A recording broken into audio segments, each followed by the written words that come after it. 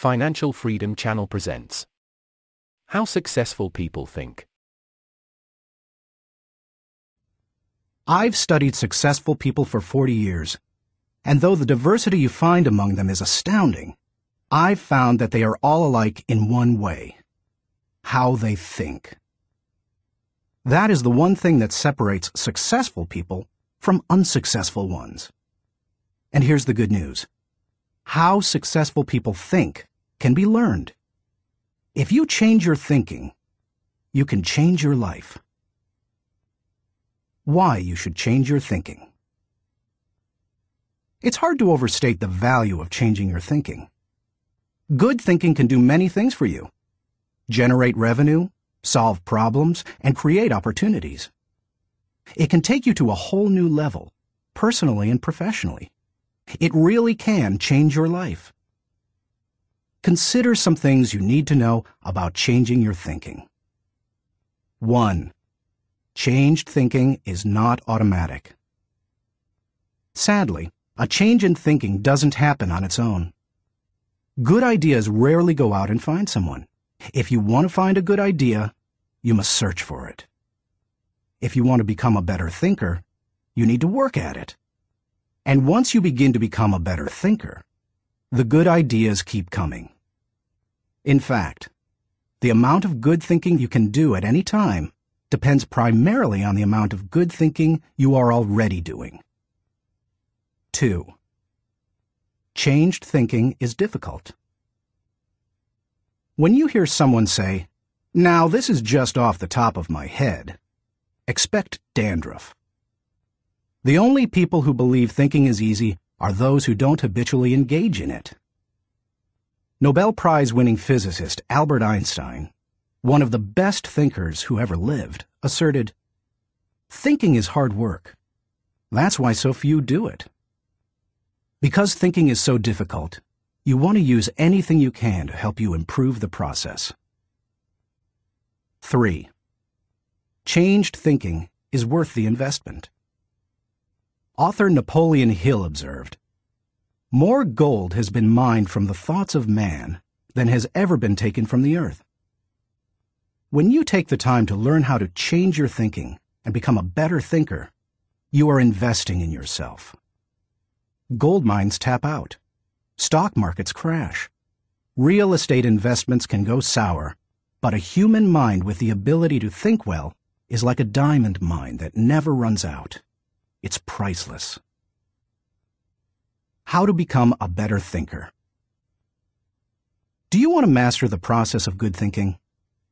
Do you want to be a better thinker tomorrow than you are today? Then you need to engage in an ongoing process that improves your thinking. I recommend you do the following. 1. Expose yourself to good input. Good thinkers always prime the pump of ideas. They always look for things to get the thinking process started, because what you put in always impacts what comes out. Read books, review trade magazines, listen to tapes, and spend time with good thinkers. And when something intrigues you, whether it's someone else's idea or the seed of an idea that you've come up with yourself, keep it in front of you. Put it in writing and keep it somewhere in your favorite thinking place to stimulate your thinking. 2. Expose yourself to good thinkers. Spend time with the right people. As I worked on this section and bounced my ideas off of some key people so that my thoughts would be stretched, I realized something about myself. All of the people in my life whom I consider to be close friends or colleagues are thinkers. Now, I love all people. I try to be kind to everyone I meet, and I desire to add value to as many people as I can through conferences, books, audio lessons, etc. But the people I seek out and choose to spend time with all challenge me with their thinking and their actions. They are constantly trying to grow and learn. That's true of my wife Margaret, my close friends, and the executives who run my companies. Every one of them is a good thinker. The writer of Proverbs observed that sharp people sharpen one another. just as iron sharpens iron. If you want to be a sharp thinker, be around sharp people. 3. Choose to think good thoughts. To become a good thinker, you must become intentional about the thinking process. Regularly put yourself in the right place to think, shape, stretch, and land your thoughts. Make it a priority. Remember, thinking is a discipline. Recently, I had breakfast with Dan Cathy, the president of Chick-fil-A, a fast food chain headquartered in the Atlanta area. I told him that I was working on this book, and I asked him if he made thinking time a high priority. Not only did he say yes, but he told me about what he calls his thinking schedule. It helps him to fight the hectic pace of life that discourages intentional thinking. Dan says he sets aside time just to think for half a day every 2 weeks, for 1 whole day every month, and for 2 or 3 full days every year. Dan explains, "This helps me keep the main thing, since I am so easily distracted." You may want to do something similar, or you can develop a schedule and method of your own.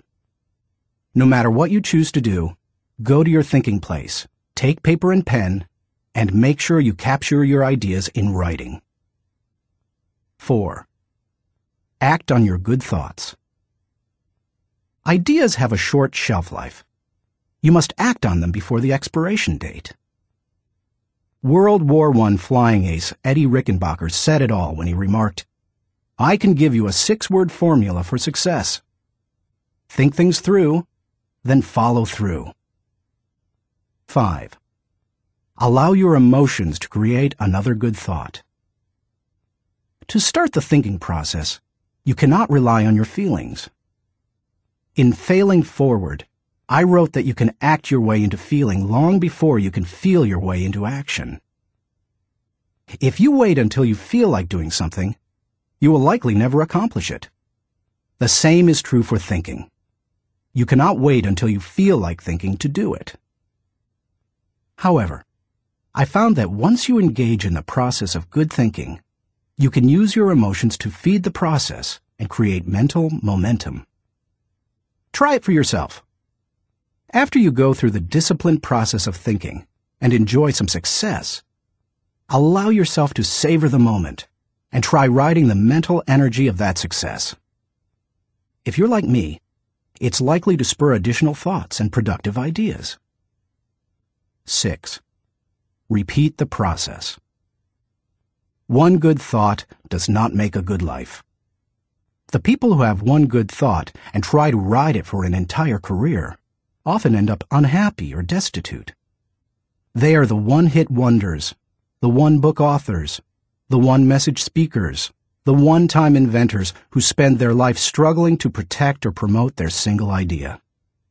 Success comes to those who have an entire mountain of gold that they continually mine, not those who find one nugget and try to live on it for 50 years. To become someone who can mine a lot of gold, you need to keep repeating the process of good thinking.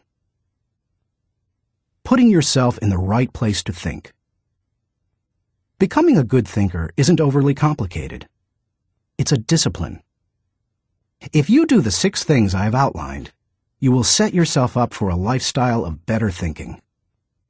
But what do you do to come up with specific ideas on a day-to-day basis? I want to teach you the process that I've used to discover and develop good thoughts. It's certainly not the only one that works, but it has worked well for me. 1. Find a place to think your thoughts. If you go to your designated place to think, expecting to generate good thoughts, then eventually you will come up with some. Where is the best place to think? Everybody's different. Some people think best in the shower. Others, like my friend Dick Biggs, like to go to a park. For me, the best places to think are in my car, on planes, and in the spa. Ideas come to me in other places as well, such as when I'm in bed. I keep a special lighted writing pad on my nightstand for such times. I believe I often get thoughts because I make it a habit to frequently go to my thinking places. If you want to consistently generate ideas, you need to do the same thing. Find a place where you can think and plan to capture your thoughts on paper so that you don't lose them. When I found a place to think my thoughts found a place in me. 2. Find a place to shape your thoughts. Rarely do ideas come fully formed and completely worked out. Most of the time, they need to be shaped until they have substance. As my friend Dan Ryland says, they have to stand the test of clarity and questioning. During the shaping time, you want to hold an idea up to strong scrutiny. Many times a thought that seemed outstanding late at night looks pretty silly in the light of day. Ask questions about your ideas. Fine-tune them. One of the best ways to do that is to put your thoughts in writing. Professor, college president, and U.S. Senator S.I. Hayakawa wrote, "Learning to write is learning to think. You don't know anything clearly unless you can state it in writing." As you shape your thoughts, you find out whether an idea has potential. You learn what you have. You also learn some things about yourself. The shaping time thrills me because it embodies humor. The thoughts that don't work often provide comic relief. Humility. The moments when I connect with God awe me. Excitement. I love to play out an idea mentally. I call it futuring it. Creativity. In these moments, I am unhampered by reality. Fulfillment. God made me for this process. It uses my greatest gifts and gives me joy. Honesty. As I turn over an idea in my mind, I discover my true motives. Passion. When you shape a thought, you find out what you believe and what really counts. Change. Most of the changes I have made in my life resulted from thorough thinking on a subject. You can shape your thoughts almost anywhere. Just find a place that works for you, where you will be able to write things down, focus your attention without interruptions, and ask questions about your ideas. 3. Find a place to stretch your thoughts. If you come upon great thoughts and spend time mentally shaping them, don't think you're done and can stop there. If you do, you will miss some of the most valuable aspects of the thinking process. You miss bringing others in and expanding ideas to their greatest potential. Earlier in my life, I have to admit, I was often guilty of this error. I wanted to take an idea from seed thought to solution before sharing it with anyone, even the people it would most impact. I did this both at work and at home. But over the years, I have learned that you can go much farther with a team than you can go alone. I've found a kind of formula that can help you stretch your thoughts. It says, the right thought plus the right people in the right environment at the right time for the right reason equals the right result. This combination is hard to beat. Like every person, every thought has the potential to become something great. When you find a place to stretch your thoughts, you find that potential. 4. Find a place to land your thoughts. Author C.D. Jackson observes that great ideas need landing gear as well as wings. Any idea that remains only an idea doesn't make a great impact. The real power of an idea comes when it goes from abstraction to application. Think about Einstein's theory of relativity. When he published his theories in 1905 and 1916, they were merely profound ideas. Their real power came with the development of the nuclear reactor in 1942 and the nuclear bomb in 1945. When scientists developed and implemented Einstein's ideas, the whole world changed. Likewise, if you want your thoughts to make an impact, You need to land them with others so that they can someday be implemented. As you plan for the application phase of the thinking process, land your ideas first with yourself. Landing an idea with yourself will give you integrity. People will buy into an idea only after they buy into the leader who communicates it. Before teaching any lesson, I ask myself 3 questions. Do I believe it? Do I live it? Do I believe others should live it? If I can't answer yes to all 3 questions, then I haven't landed it. Key players. Let's face it, no idea will fly if the influencers don't embrace it. After all, they are the people who carry thoughts from idea to implementation. Those most affected. Landing thoughts with the people on the firing line will give you great insight. Those closest to changes that occur as a result of a new idea can give you a reality read. And that's important, because sometimes even when you've diligently completed the process of creating a thought, shaping it, and stretching it with other good thinkers, you can still miss the mark. 5. Find a place to fly your thoughts. French philosopher Henri-Louis Bergson, who won the Nobel Prize in Literature in 1927, asserted that a person should think like a man of action, act like a man of thought. What good is thinking if it has no application in real life? Thinking divorced from actions cannot be productive. Learning how to master the process of thinking well leads you to productive thinking. If you can develop the discipline of good thinking and turn it into a lifetime habit, then you will be successful and productive all of your life. Once you've created, shaped, stretched, and landed your thoughts, then flying them can be fun and easy. Portrait of a good thinker. You often hear someone say that a colleague or friend is a good thinker, but that phrase means something different to everyone. To one person, it may mean having a high IQ, while to another, it could mean knowing a bunch of trivia, or being able to figure out who done it when reading a mystery novel. I believe that good thinking isn't just one thing. It consists of several specific thinking skills. Becoming a good thinker means developing those skills to the best of your ability. It doesn't matter whether you were born rich or poor. It doesn't matter if you have a 3rd-grade education or possess a PhD. It doesn't matter if you suffer from multiple disabilities or you're the picture of health. No matter what your circumstances, you can learn to be a good thinker. All you must do is be willing to engage in the process every day. In Built to Last, Jim Collins and Jerry Porras describe what it means to be a visionary company, the kind of company that epitomizes the pinnacle of American business. They describe those companies this way. A visionary company is like a great work of art. Think of Michelangelo's scenes from Genesis on the ceiling of the Sistine Chapel, or his statue of David. Think of a great and enduring novel like Huckleberry Finn, or Crime and Punishment. Think of Beethoven's Ninth Symphony, or Shakespeare's Henry V. Think of a beautifully designed building, like the masterpieces of Frank Lloyd Wright, or Ludwig Mies van der Rohe. You can't point to any one single item that makes the whole thing work.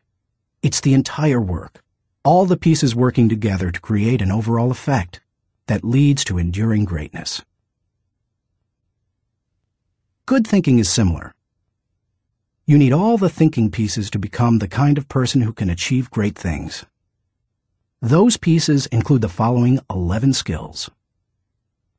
Seeing the wisdom of big picture thinking. Unleashing the potential of focused thinking. Discovering the joy of creative thinking. Recognizing the importance of realistic thinking. Releasing the power of strategic thinking. Feeling the energy of possibility thinking. Embracing the lessons of reflective thinking. Questioning the acceptance of popular thinking. Encouraging the participation of shared thinking. Experiencing the satisfaction of unselfish thinking. Enjoying the Return of Bottom-Line Thinking. As you read the chapters dedicated to each kind of thinking, you will discover that they do not try to tell you what to think. They attempt to teach you how to think. As you become acquainted with each skill, you will find that some you do well, others you don't. Learn to develop each of those kinds of thinking, and you will become a better thinker.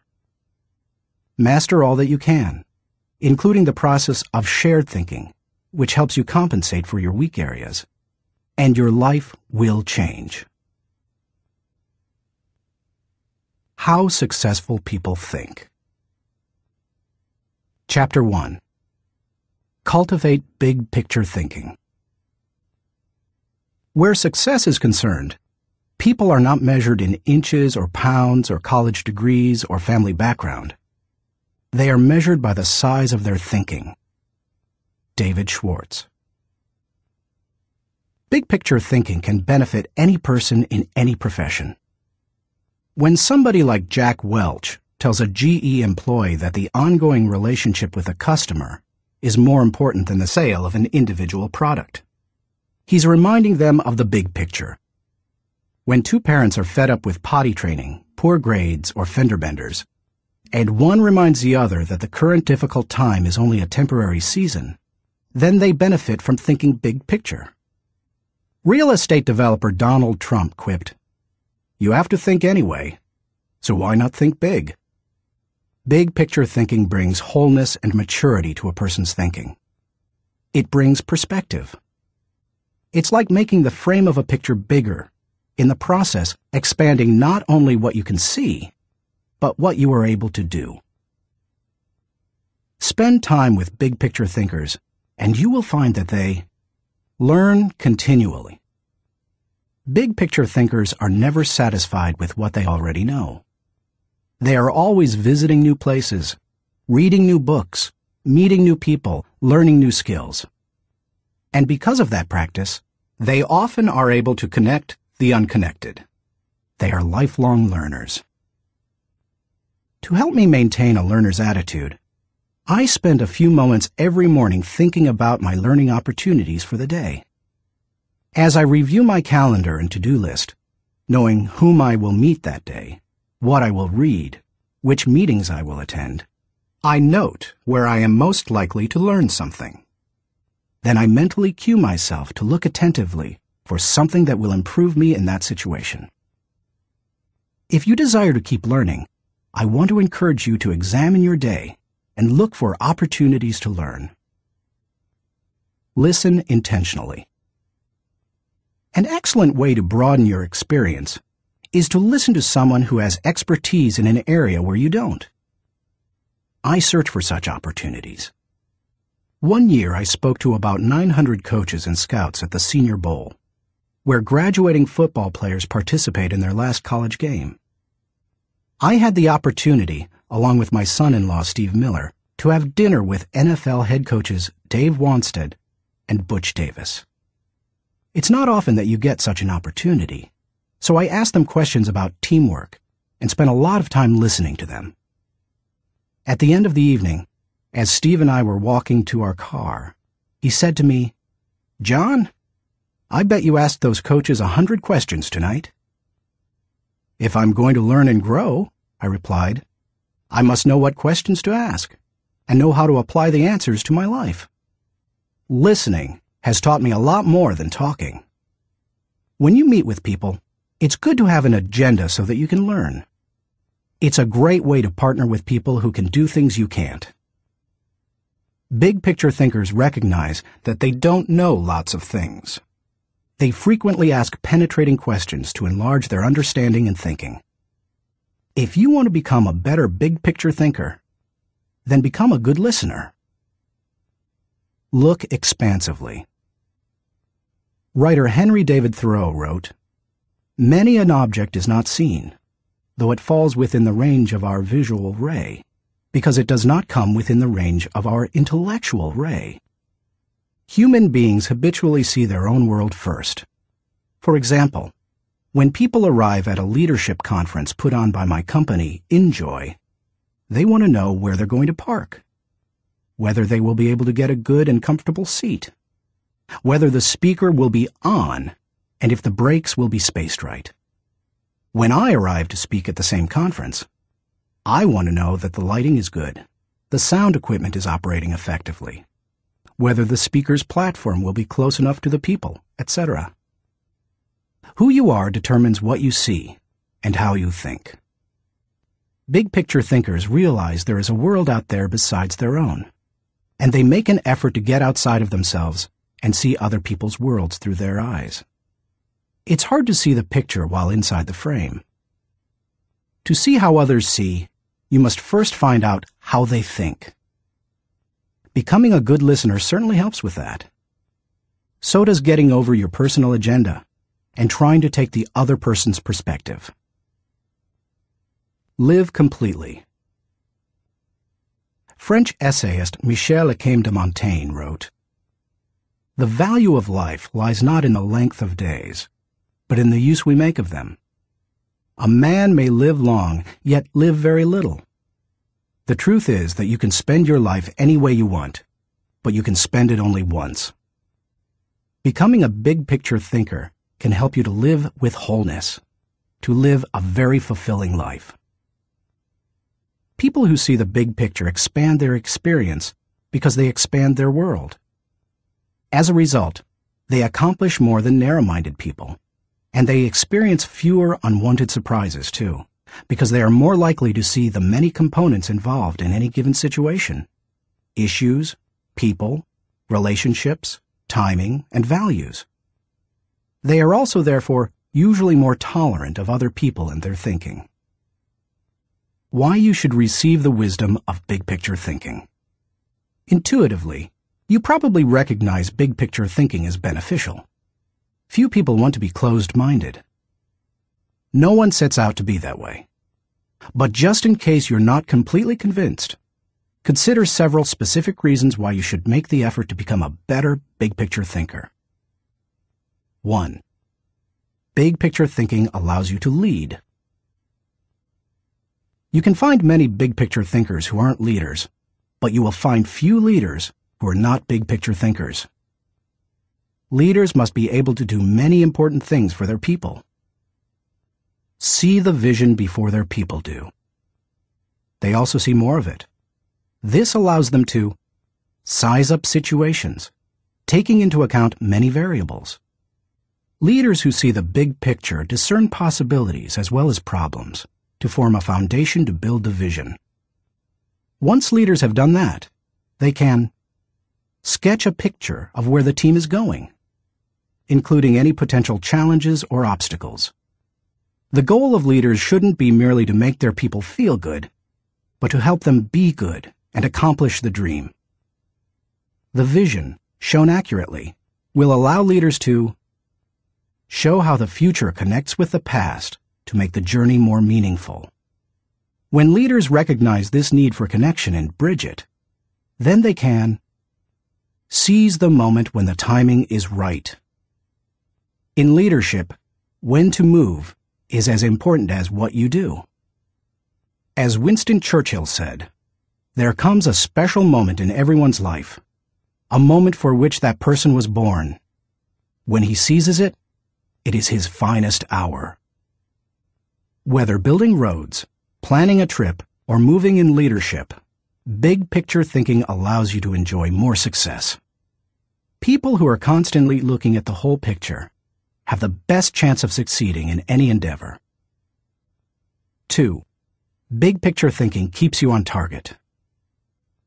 Thomas Fuller, chaplain to Charles II of England, observed, "He that is everywhere is nowhere." To get things done, you need focus. However, to get the right things done, you also need to consider the big picture. Only by putting your daily activities in the context of the big picture will you be able to stay on target. As Alvin Toffler says, you've got to think about big things while you're doing small things, so that all the small things go in the right direction. 3. Big picture thinking allows you to see what others see. One of the most important skills you can develop in human relations is the ability to see things from the other person's point of view. It's one of the keys to working with clients, satisfying customers, maintaining a marriage, rearing children, helping those who are less fortunate, etc. All human interactions are enhanced by the ability to put yourself in another person's shoes. How? Look beyond yourself, your own interests, and your own world. When you work to consider an issue from every possible angle, examine it in the light of another's history, discover the interests and concerns of others, and try to set aside your own agenda, you begin to see what others see. And that is a powerful thing. 4. Big picture thinking promotes teamwork. If you participate in any kind of team activity, then you know how important it is that team members see the whole picture, not just their own part. Anytime a person doesn't know how his work fits with that of his teammates, then the whole team is in trouble. The better the grasp team members have of the big picture, the greater their potential to work together as a team. 5. Big picture thinking keeps you from being caught up in the mundane. Let's face it, some aspects of everyday life are absolutely necessary but thoroughly uninteresting. Big picture thinkers don't let the grind get to them because they don't lose sight of the all-important overview. They know that the person who forgets the ultimate is a slave to the immediate. 6. Big picture thinking helps you to chart uncharted territory. Have you ever heard the expression, "We'll cross that bridge when we come to it"? That phrase undoubtedly was coined by someone who had trouble seeing the big picture. The world was built by people who crossed bridges in their minds long before anyone else did. The only way to break new ground or move into uncharted territory is to look beyond the immediate and see the big picture. How to acquire the wisdom of big picture thinking. If you desire to seize new opportunities and open new horizons, then you need to add big picture thinking to your abilities. To become a good thinker, better able to see the big picture, keep in mind the following suggestions. 1. Don't strive for certainty. Big picture thinkers are comfortable with ambiguity. They don't try to force every observation or piece of data into pre-formulated mental cubbyholes. They think broadly and can juggle many seemingly contradictory thoughts in their minds. If you want to cultivate the ability to think big picture, then you must get used to embracing and dealing with complex and diverse ideas. 2. Learn from every experience. Big picture thinkers broaden their outlook by striving to learn from every experience. They don't rest on their successes, they learn from them. More importantly, they learn from their failures. They can do that because they remain teachable. Varied experiences, both positive and negative, help you see the big picture. The greater the variety of experience and success, the more potential to learn you have. If you desire to be a big picture thinker, then get out there and try a lot of things. Take a lot of chances, and take time to learn after every victory or defeat. 3. Gain insight from a variety of people. Big picture thinkers learn from their experiences, but they also learn from experiences they don't have. That is, they learn by receiving insight from others, from customers, employees, colleagues, and leaders. If you desire to broaden your thinking and see more of the big picture, then seek out counselors to help you. But be wise in whom you ask for advice. Gaining insight from a variety of people doesn't mean stopping anyone and everyone in hallways and grocery store lines and asking what they think about a given subject. Be selective. Talk to people who know and care about you, who know their field, and who bring experience deeper and broader than your own. 4. Give yourself permission to expand your world. If you want to be a big-picture thinker, you will have to go against the flow of the world. Society wants to keep people in boxes. Most people are married mentally to the status quo. They want what was, not what can be. They seek safety in simple answers. To think big picture, you need to give yourself permission to go a different way, to break new ground, to find new worlds to conquer. And when your world does get bigger, you need to celebrate. Never forget there is more out there in the world than what you've experienced. Keep learning, keep growing, and keep looking at the big picture. If you desire to be a good thinker, that's what you need to do. Thinking question. Am I thinking beyond myself and my world so that I process ideas with a holistic perspective? Chapter 2. Engage in focused thinking. He did each thing as if he did nothing else. Spoken of novelist Charles Dickens. Philosopher Bertrand Russell once asserted, "To be able to concentrate for a considerable time is essential to difficult achievement." Sociologist Robert Lind observed that, "Knowledge is power only if a man knows what facts are not to bother about." Focused thinking removes distractions and mental clutter so that you can concentrate on an issue and think with clarity. Focused thinking can do several things for you. 1. Focused thinking harnesses energy toward a desired goal. Focus can bring energy and power to almost anything, whether physical or mental. If you're learning how to pitch a baseball and you want to develop a good curveball, then focused thinking while practicing will improve your technique. If you need to refine the manufacturing process of your product, focused thinking will help you develop the best method.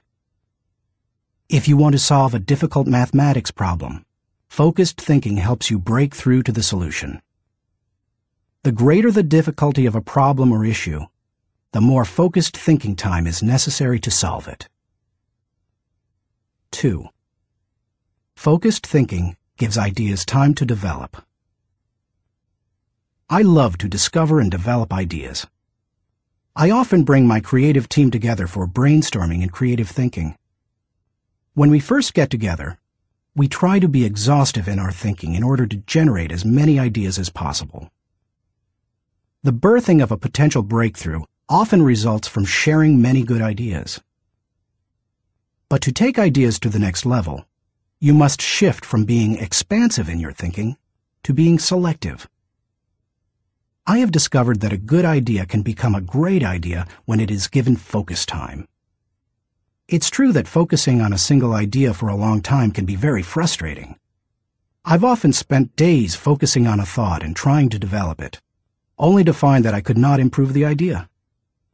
But sometimes, my perseverance in focused thinking pays off. That brings me great joy.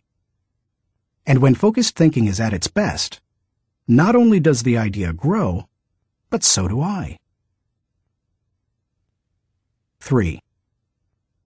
Focused thinking brings clarity to the target. I consider golf one of my favorite hobbies. It's a wonderfully challenging game. I like it because the objectives are so clear. Professor William Mobley of the University of South Carolina made the following observation about golf. One of the most important things about golf is the presence of clear goals. You see the pins, you know the par. It's neither too easy nor unattainable. You know your average score, and there are competitive goals. Competitive with par, with yourself, and others. These goals give you something to shoot at. In work, as in golf, goals motivate. One time on the golf course, I followed a golfer who neglected to put the pin back in the hole after he putted. Because I could not see my target, I couldn't focus properly. My focus quickly turned to frustration, and to poor play. To be a good golfer, a person needs to focus on a clear target. The same is true in thinking. Focus helps you to know the goal and to achieve it. 4. Focused thinking will take you to the next level. No one achieves greatness by becoming a generalist. You don't hone a skill by diluting your attention to its development. The only way to get to the next level is to focus. No matter whether your goal is to increase your level of play, sharpen your business plan, improve your bottom line, develop your subordinates, or solve personal problems, you need to focus. Author Harry A. Overstreet observed, "The immature mind hops from one thing to another. The mature mind seeks to follow through." Where should you focus your thinking? Does every area of your life deserve dedicated, focused thinking time? Of course, the answer is no. Be selective, not exhaustive, in your focused thinking. For me, that means dedicating in-depth thinking time to 4 areas: leadership, creativity, communication, and intentional networking. Your choices will probably differ from mine. Here are a few suggestions to help you figure them out. Identify your priorities. First, take into account your priorities for yourself, your family, and your team. Author, consultant, and award-winning thinker Edward de Bono quipped, "A conclusion is the place where you get tired of thinking." Unfortunately, many people land on priorities based on where they run out of steam. You certainly don't want to do that. Nor do you want to let others set your agenda. There are many ways to determine priorities. If you know yourself well, begin by focusing on your strengths, the things that make best use of your skills and God-given talents. You might also focus on what brings the highest return and reward. Do what you enjoy most and do best. You could use the 80-20 rule. Give 80% of your effort to the top 20%, most important, activities. Another way is to focus on exceptional opportunities that promise a huge return. It comes down to this. Give your attention to the areas that bear fruit. Discover your gifts. Not all people are self-aware and have a good handle on their own skills, gifts, and talents.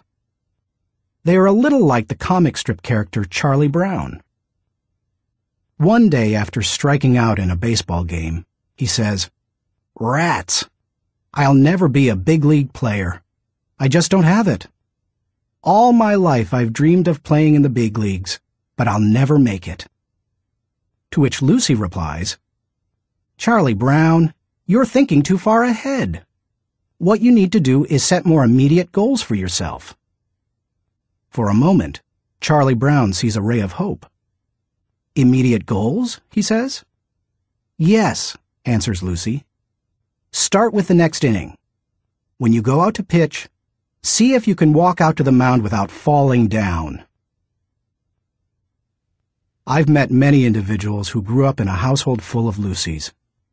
They received little encouragement or affirmation, and as a result, seem at a loss for direction. If you have that kind of background, you need to work extra hard to figure out what your gifts are. Take a personality profile such as DISC or Myers-Briggs. Interview positive friends and family members to see where they think you shine. Spend some time reflecting on past successes. If you're going to focus your thinking in your areas of strength, you need to know what they are. Develop your dream.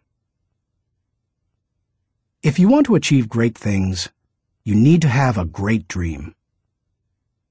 If you're not sure of your dream, use your focused thinking time to help you discover it.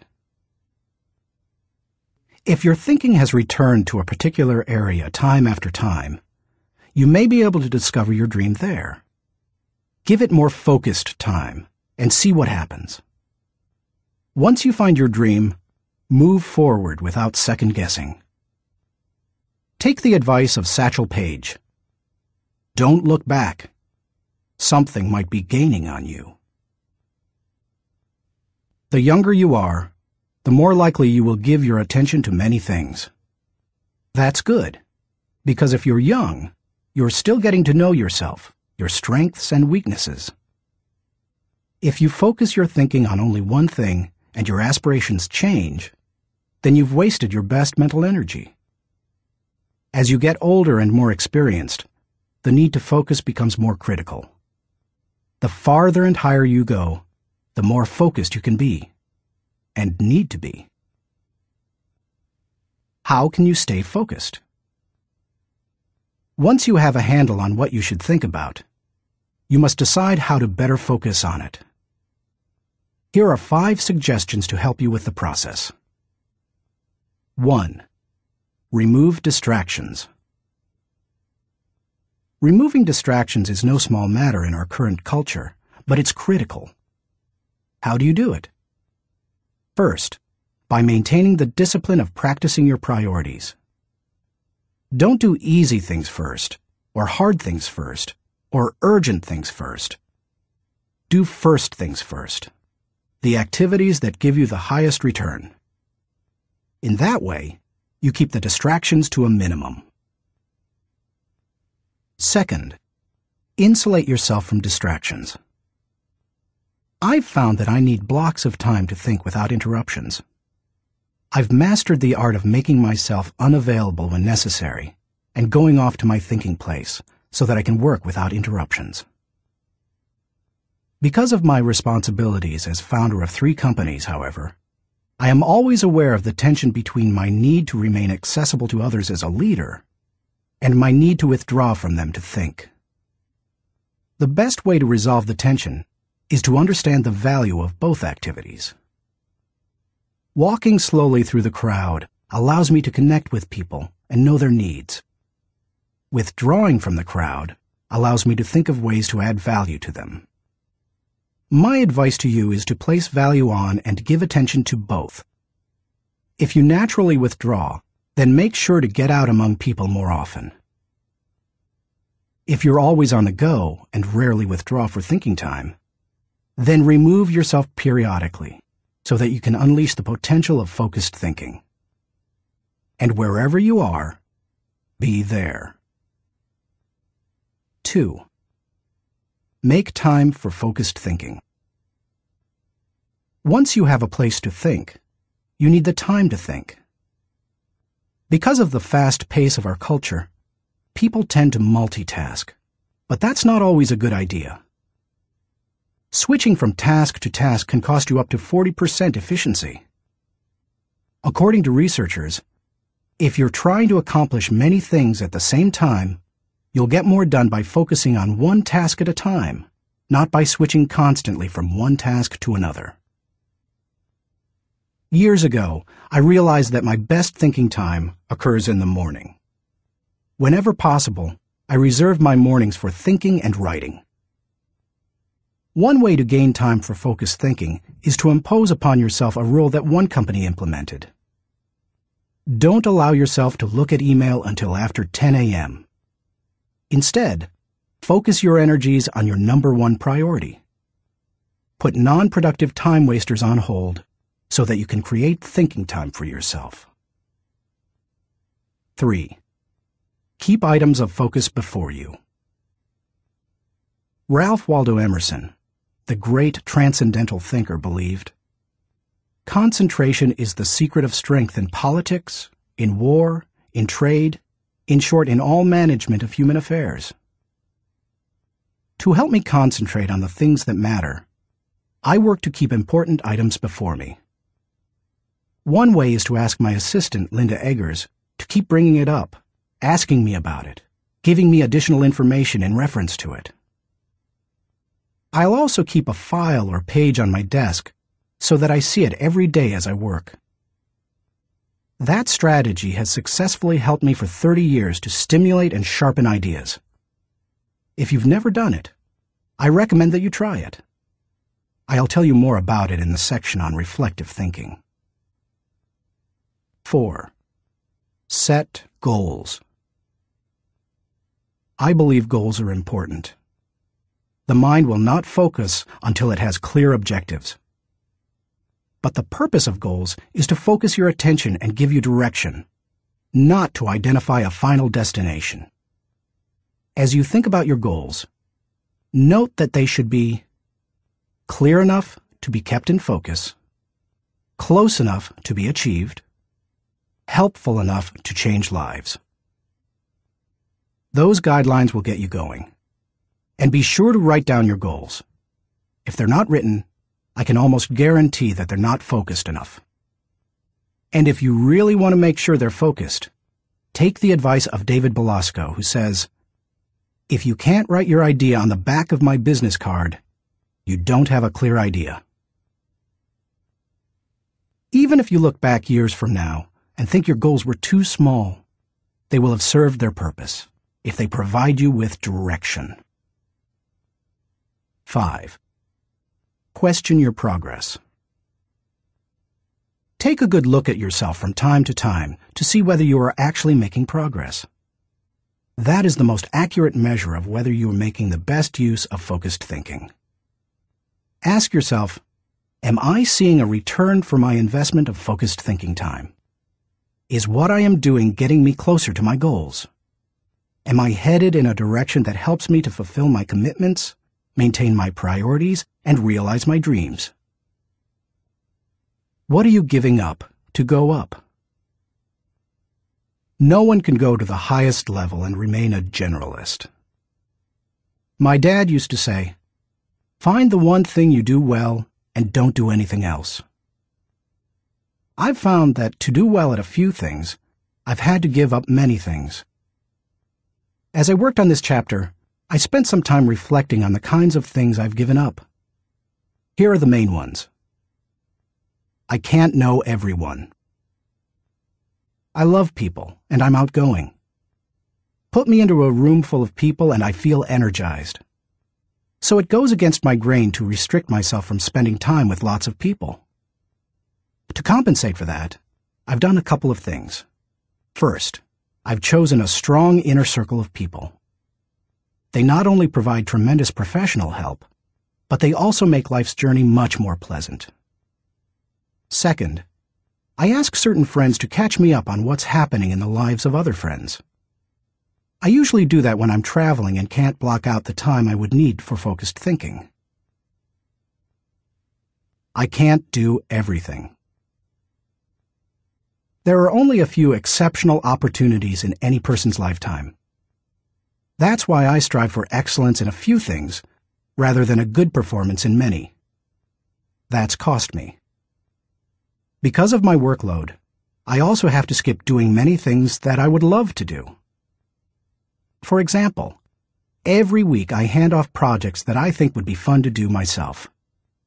I practice the 10-80-10 principle with the people to whom I'm delegating a task. I help with the first 10% by casting vision, laying down parameters, providing resources, and giving encouragement. Then, once they've done the middle 80%, I come alongside them again and help them take whatever it is the rest of the way, if I can. I call it putting the cherry on top. I can't go everywhere. Every conference speaker and author has to travel a lot. Before I began doing much speaking, that seemed like a glamorous life. But after logging several million miles, I know what kind of a toll it can take. Ironically, I still love traveling for pleasure with my wife Margaret. It's one of our great joys. She and I could take 10 vacations a year and enjoy every one of them. Yet we can't because so much of my time is consumed doing what I was called to do: help people to grow personally and to develop as leaders. I can't be well-rounded. Being focused also keeps me from being well-rounded. I tell people, 99% of everything in life I don't need to know about. I try to focus on the 1% that gives me the highest return. And of the remaining 99, Margaret keeps me aware of whatever I need to know. It's one of the ways I keep from getting totally out of balance in my life. Being willing to give up some of the things you love in order to focus on what has the greatest impact isn't an easy lesson to learn. But the earlier you embrace it, the sooner you can dedicate yourself to excellence in what matters most. Thinking question. Am I dedicated to removing distractions and mental clutter so that I can concentrate with clarity on the real issue? Chapter 3. Harness Creative Thinking. The joy is in creating, not maintaining.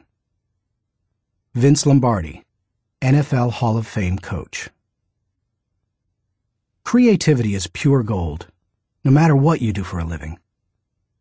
Annette Moser-Wellman, author of The 5 Faces of Genius, asserts, "The most valuable resource you bring to your work and to your firm is your creativity.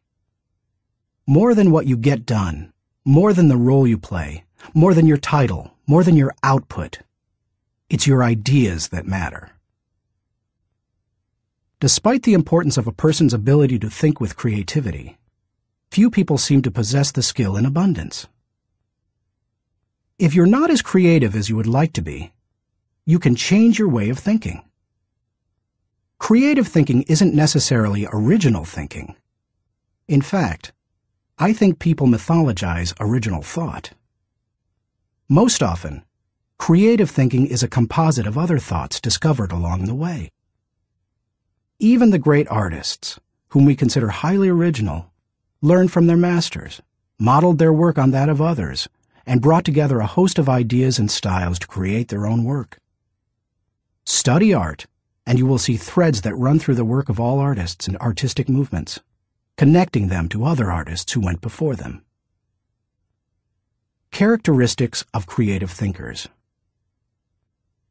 Perhaps you're not even sure what I mean when I ask whether you are a creative thinker. Consider some characteristics that creative thinkers have in common. Creative thinkers value ideas. Annette Moser-Wellman observes, "Highly creative people are dedicated to ideas. They don't rely on their talent alone. They rely on their discipline. Their imagination is like a second skin. They know how to manipulate it to its fullest." Creativity is about having ideas, lots of them. You will have ideas only if you value ideas. Creative thinkers explore options. I've yet to meet a creative thinker who didn't love options. Exploring a multitude of possibilities helps to stimulate the imagination, and imagination is crucial to creativity. As Albert Einstein put it, imagination is more important than knowledge. People who know me well will tell you that I place a very high value on options. Why? Because they provide the key to finding the best answer, not the only answer. Good thinkers come up with the best answers. They create backup plans that provide them with alternatives. They enjoy freedom that others do not possess, and they will influence and lead others. Creative thinkers embrace ambiguity. Writer H.L. Mencken said, "It is the dull man who is always sure, and the sure man who is always dull." Creative people don't feel the need to stamp out uncertainty. They see all kinds of inconsistencies and gaps in life, and they often take delight in exploring those gaps, or in using their imagination to fill them in. Creative thinkers celebrate the offbeat. Creativity, by its very nature, often explores off the beaten path and goes against the grain. Diplomat and longtime president of Yale University, Kingman Brewster, said, "There is a correlation between the creative and the screwball, so we must suffer the screwball gladly." To foster creativity in yourself or others, be willing to tolerate a little oddness. Creative thinkers connect the unconnected. Because creativity utilizes the ideas of others, there's great value in being able to connect one idea to another. especially to seemingly unrelated ideas. Graphic designer Tim Hansen says, "Creativity is especially expressed in the ability to make connections, to make associations, to turn things around and express them in a new way." Creating additional thoughts is like taking a trip in your car. You may know where you are going, but only as you move toward your destination can you see and experience things in a way not possible before you started. Creative thinking works something like this. Think, then collect, then create, then correct, then connect.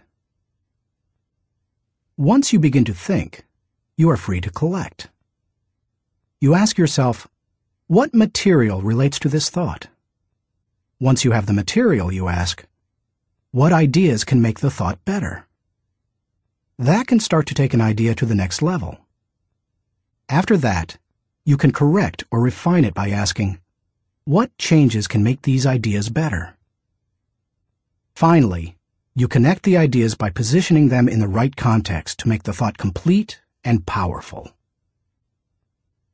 Creative thinkers don't fear failure. Creativity demands the ability to be unafraid of failure, because creativity equals failure. You may be surprised to hear such a statement, but it's true. Charles Frankel asserts that anxiety is the essential condition of intellectual and artistic creation. Creativity requires a willingness to look stupid. It means getting out on a limb, knowing that the limb often breaks. Creative people know these things and still keep searching for new ideas. They just don't let the ideas that don't work prevent them from coming up with more ideas that do work. Why you should discover the joy of creative thinking. Creativity can improve a person's quality of life. Here are 5 specific things creative thinking has the potential to do for you. 1.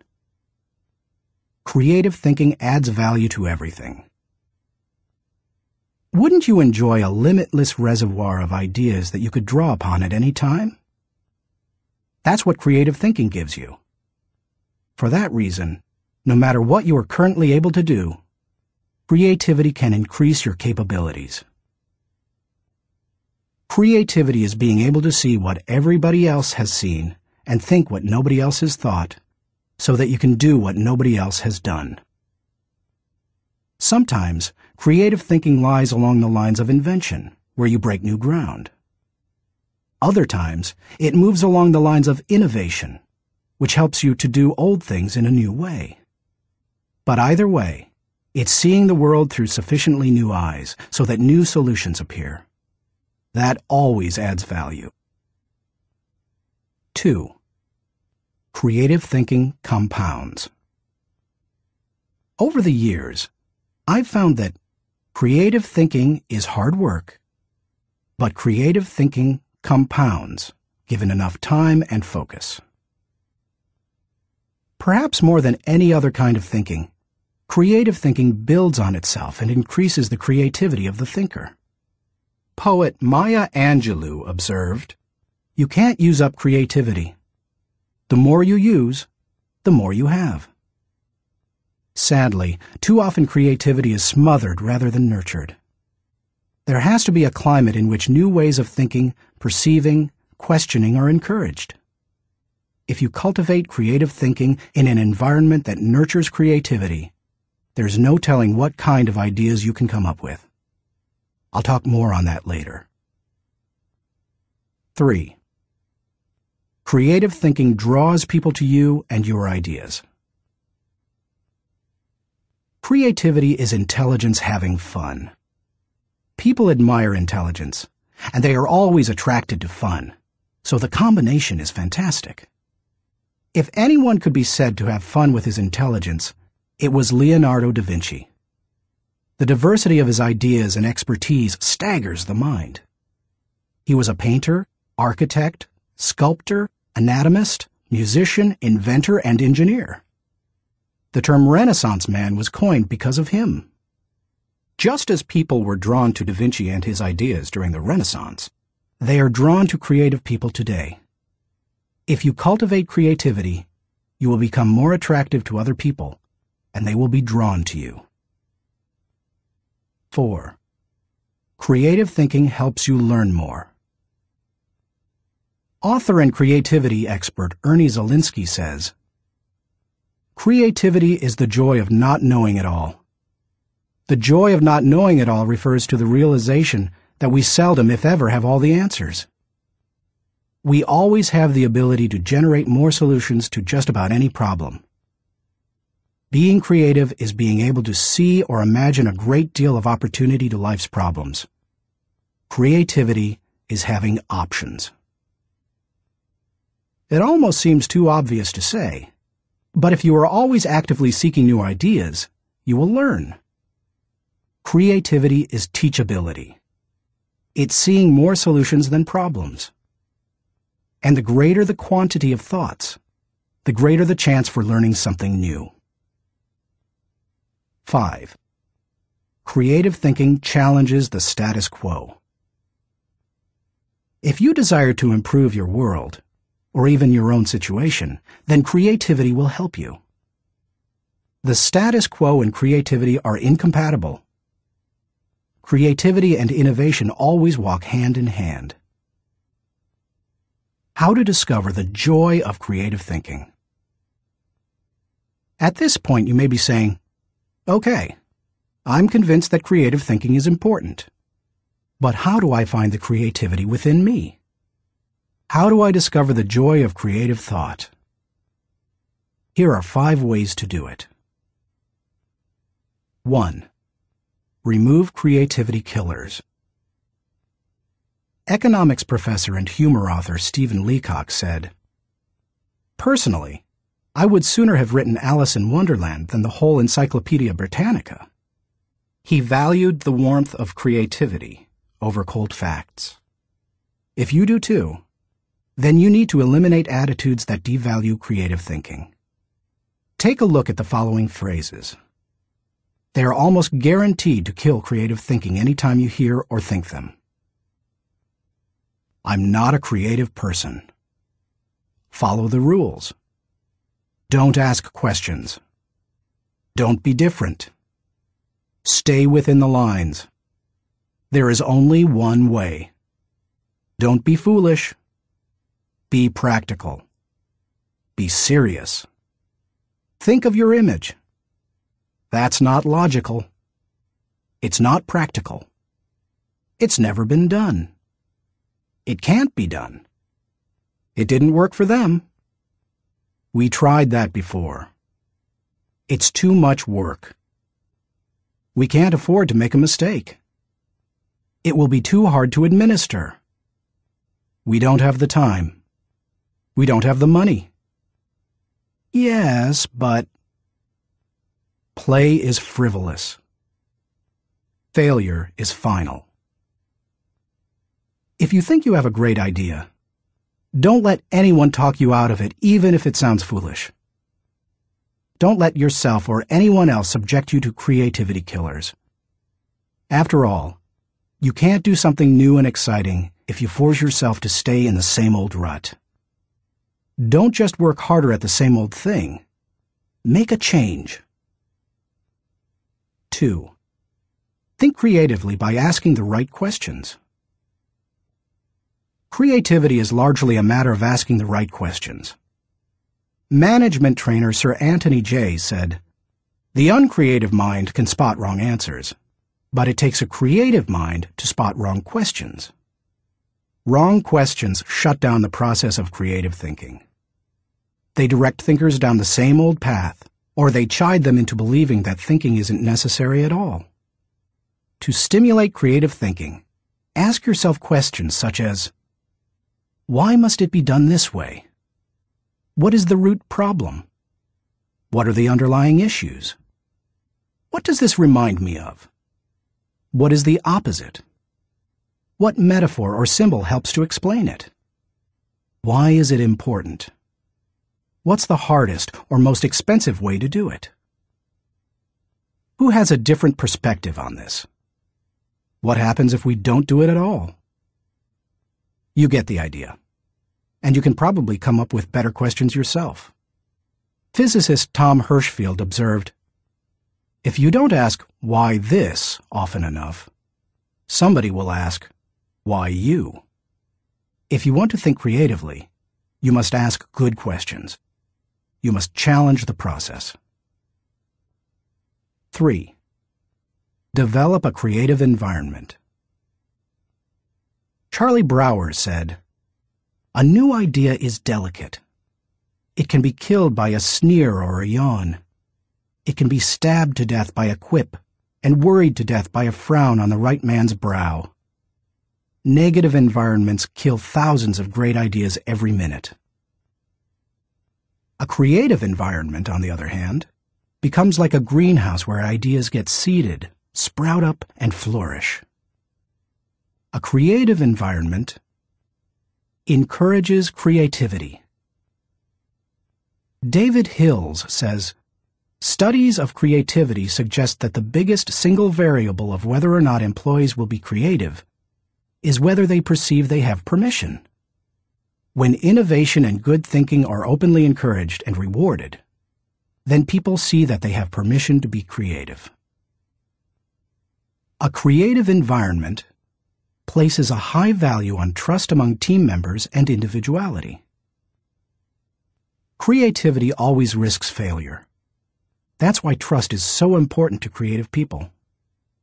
In the creative process, trust comes from people working together, from knowing that people on the team have experience launching successful, creative ideas, and from the assurance that creative ideas won't go to waste because they will be implemented. A creative environment embraces those who are creative. Creative people celebrate the offbeat. How should creative people be treated? I take the advice of Tom Peters. Weed out the dullards, nurture the nuts. I do that by spending time with them, which I enjoy anyway. I especially like to pull people into brainstorming sessions. People look forward to an invitation to such meetings because the time will be filled with energy, ideas, and laughter. And the odds are high that a new project, seminar, or business strategy will result. When that happens, they also know a party's coming. A creative environment focuses on innovation, not just invention. Sam Weston, creator of the popular action figure G.I. Joe, said, "Truly groundbreaking ideas are rare, but you don't necessarily need one to make a career out of creativity." My definition of creativity is the logical combination of two or more existing elements that result in a new concept. The best way to make a living with your imagination is to develop innovative applications, not imagine completely new concepts. Creative people say, "Give me a good idea, and I'll give you a better idea." A creative environment is willing to let people go outside the lines. Most people automatically stay within lines, even if those lines have been arbitrarily drawn or are terribly out of date. Remember, most limitations we face are not imposed on us by others. We place them on ourselves. Lack of creativity often falls into that category. If you want to be more creative, challenge boundaries. Inventor Charles Kettering said, "All human development, no matter what form it takes, must be outside the rules. Otherwise, we would never have anything new." A creative environment takes that into account. A creative environment appreciates the power of a dream. A creative environment promotes the freedom of a dream. A creative environment encourages the use of a blank sheet of paper and the question, if we could draw a picture of what we want to accomplish, what would that look like? A creative environment allowed Martin Luther King Jr. to speak with passion and declare to millions, "I have a dream," not "I have a goal." Goals may give focus, but dreams give power. Dreams expand the world. That is why James Allen suggested that dreamers are the saviors of the world. The more creativity-friendly you can make your environment, the more potential it has to become creative. 4. Spend time with other creative people. What if the place you work has an environment hostile to creativity, and you possess little ability to change it? One possibility is to change jobs. But what if you desire to keep working there despite the negative environment? Your best option is to find a way to spend time with other creative people. Creativity is contagious. Have you ever noticed what happens during a good brainstorming session? One person throws out an idea. Another person uses it as a springboard to discover another idea. Someone else takes it in yet another, even better direction. Then somebody grabs hold of it and takes it to a whole new level. The interplay of ideas can be electric.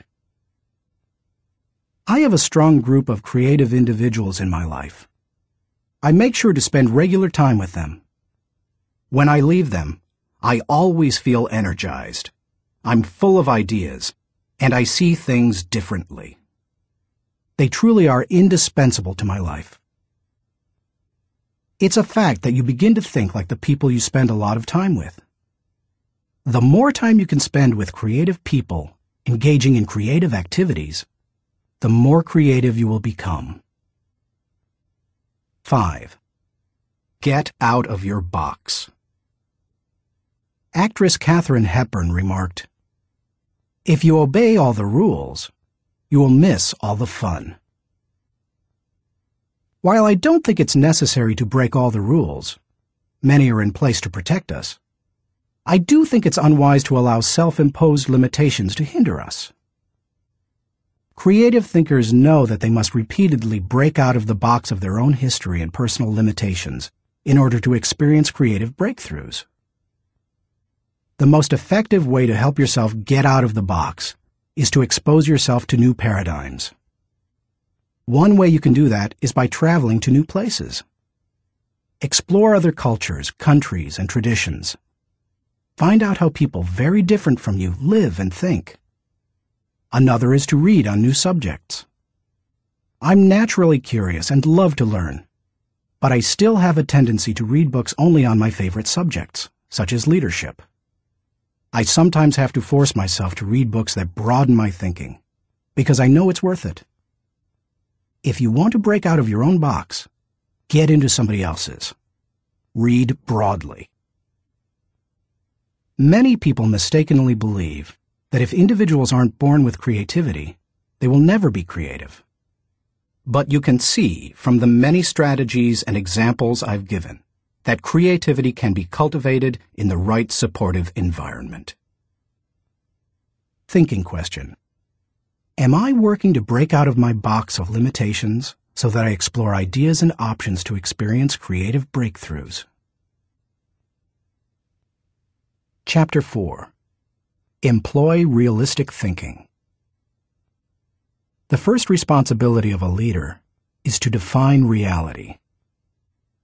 Max Dupree, Chairman of the Board of Herman Miller Incorporated. As anyone knows who's been out of school for a few years, there's usually a huge gap between a college education and the reality of the working world. Honestly, early in my career, I went out of my way to avoid too much realistic thinking because I thought it would interfere with my creative thinking. But as I've grown, I've come to realize that realistic thinking adds to my life. Reality check. Reality is the difference between what we wish and what is. It took some time for me to evolve into a realistic thinker. The process went in phases. First, I did not engage in realistic thinking at all. After a while, I realized that it was necessary, so I began to engage in it occasionally. But I didn't like it, because I thought it was too negative. And any time I could delegate it, I did. Eventually, I found that I had to engage in realistic thinking if I was going to solve problems and learn from my mistakes. And in time, I became willing to think realistically before I got in trouble and make it a continual part of my life. Today, I encourage my key leaders to think realistically. We make realistic thinking the foundation of our business because we derive certainty and security from it. Why you should recognize the importance of realistic thinking. If you're a naturally optimistic person as I am, you may not possess great desire to become a more realistic thinker. But cultivating the ability to be realistic in your thinking will not undermine your faith in people, nor will it lessen your ability to see and seize opportunities. Instead, it will add value to you in other ways. 1. Realistic thinking minimizes downside risk. Actions always have consequences. Realistic thinking helps you to determine what those consequences could be. And that's crucial, because only by recognizing and considering consequences can you plan for them. If you plan for the worst-case scenario, you can minimize the downside risk. 2. Realistic thinking gives you a target and a game plan. I've known business people who were not realistic thinkers. Here's the good news. They were very positive and had a high degree of hope for their business. Here's the bad news. Hope is not a strategy. Realistic thinking leads to excellence in leadership and management because it requires people to face reality. They begin to define their target and develop a game plan to hit it. When people engage in realistic thinking, they also begin to simplify practices and procedures, which results in better efficiency. Truthfully, in business, only a few decisions are important. Realistic thinkers understand the difference between the important decisions and those that are merely necessary in the normal course of business. The decisions that matter relate directly to your purpose. James Allen was right when he wrote, "Until thought is linked with purpose, there is no intelligent accomplishment." 3. Realistic thinking is a catalyst for change. People who rely on hope for their success rarely make change a high priority. If you have only hope, you imply that achievement and success are out of your hands. It's a matter of luck or chance. Why bother changing?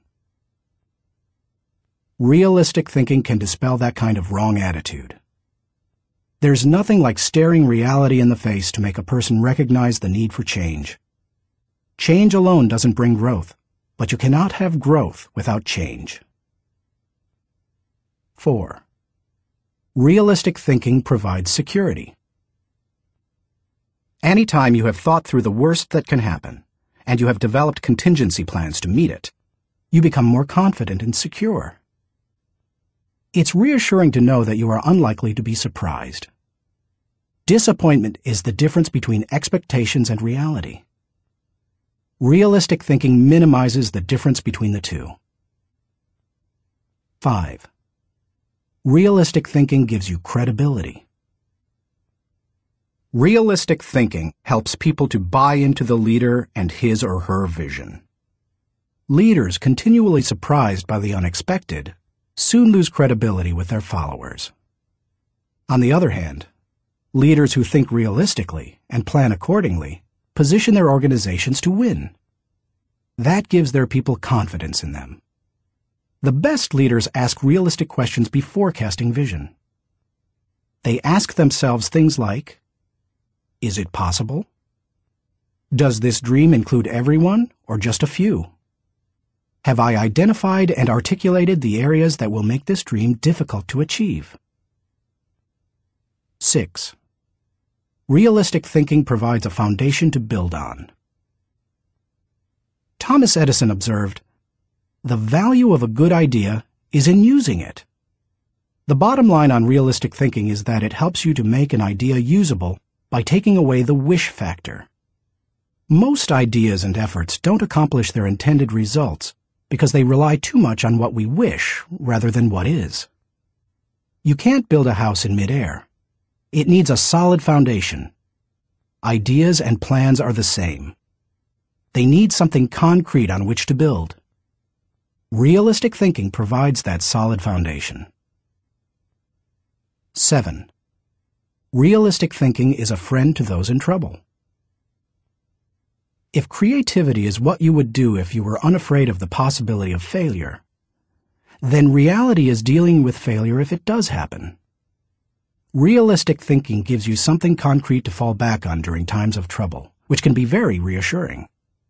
Certainty in the midst of uncertainty brings stability. 8. Realistic thinking brings the dream to fruition. British novelist John Galsworthy wrote, "Idealism increases in direct proportion to one's distance from the problem. If you don't get close enough to a problem, you can't tackle it. If you don't take a realistic look at your dream and what it will take to accomplish it, you will never achieve it." Realistic thinking helps to pave the way for bringing any dream to fruition. How to recognize the importance of realistic thinking. Because I'm naturally optimistic rather than realistic, I've had to take concrete steps to improve my thinking in this area. Here are 5 things I do to improve my realistic thinking. 1. Develop an appreciation for truth. I could not develop as a realistic thinker until I gained an appreciation for realistic thinking. And that means learning to look at and enjoy truth. President Harry S. Truman said, "I never give 'em hell. I just tell the truth, and they think it is hell." That's the way many people react to truth. People tend to exaggerate their success and minimize their failures or deficiencies. They live according to Ruckert's law, believing there is nothing so small that it can't be blown out of proportion. Unfortunately, many people today could be described by a quote from Winston Churchill. "Men occasionally stumble over the truth, but most pick themselves up and hurry off as if nothing has happened." More recently, television journalist Ted Koppel observed, "Our society finds truth too strong a medicine to digest undiluted. In its purest form, truth is not a polite tap on the shoulder. It is a howling reproach. In other words, the truth will set you free, but first, it will make you angry. If you want to become a realistic thinker, however, you need to get comfortable dealing with the truth and face up to it." 2. Do your homework. The process of realistic thinking begins with doing your homework. You must first get the facts. Former governor, congressman, and ambassador Chester Bowles said, "When you approach a problem, strip yourself of preconceived opinions and prejudice. Assemble and learn the facts of the situation. Make the decision which seems to you to be the most honest, and then stick to it. It doesn't matter how sound your thinking is if it's based on faulty data or assumptions. You can't think well in the absence of facts, or in the presence of poor information. You can also find out what others have done in similar circumstances. Remember, your thinking doesn't necessarily have to be original. It just has to be solid. Why not learn all you can from good thinkers who have faced similar situations in the past? Some of my best thinking has been done by others. 3. Think through the pros and cons. There's nothing like taking the time to really examine the pros and cons of an issue to give you a strong dose of reality. It rarely comes down to simply choosing the course of action with the greatest number of pros, because all pros and cons do not carry equal weight. But that's not the value of the exercise anyway. Rather, it helps you to dig into the facts, examine an issue from many angles, and really count the cost of a possible course of action. 4. Picture the worst-case scenario. The essence of realistic thinking is discovering, picturing, and examining the worst-case scenario. Ask yourself questions such as, what if sales fall short of projections? What if revenue hits rock bottom? Not an optimist's rock bottom, but real rock bottom. What if we don't win the account? What if the client doesn't pay us? What if we have to do the job shorthanded? What if our best player gets sick? What if all the colleges reject my application? What if the market goes belly up? What if the volunteers quit? What if nobody shows up? You get the idea. The point is that you need to think about worst-case possibilities, whether you are running a business, leading a department, pastoring a church, coaching a team, or planning your personal finances. Your goal isn't to be negative or to expect the worst, just to be ready for it in case it happens.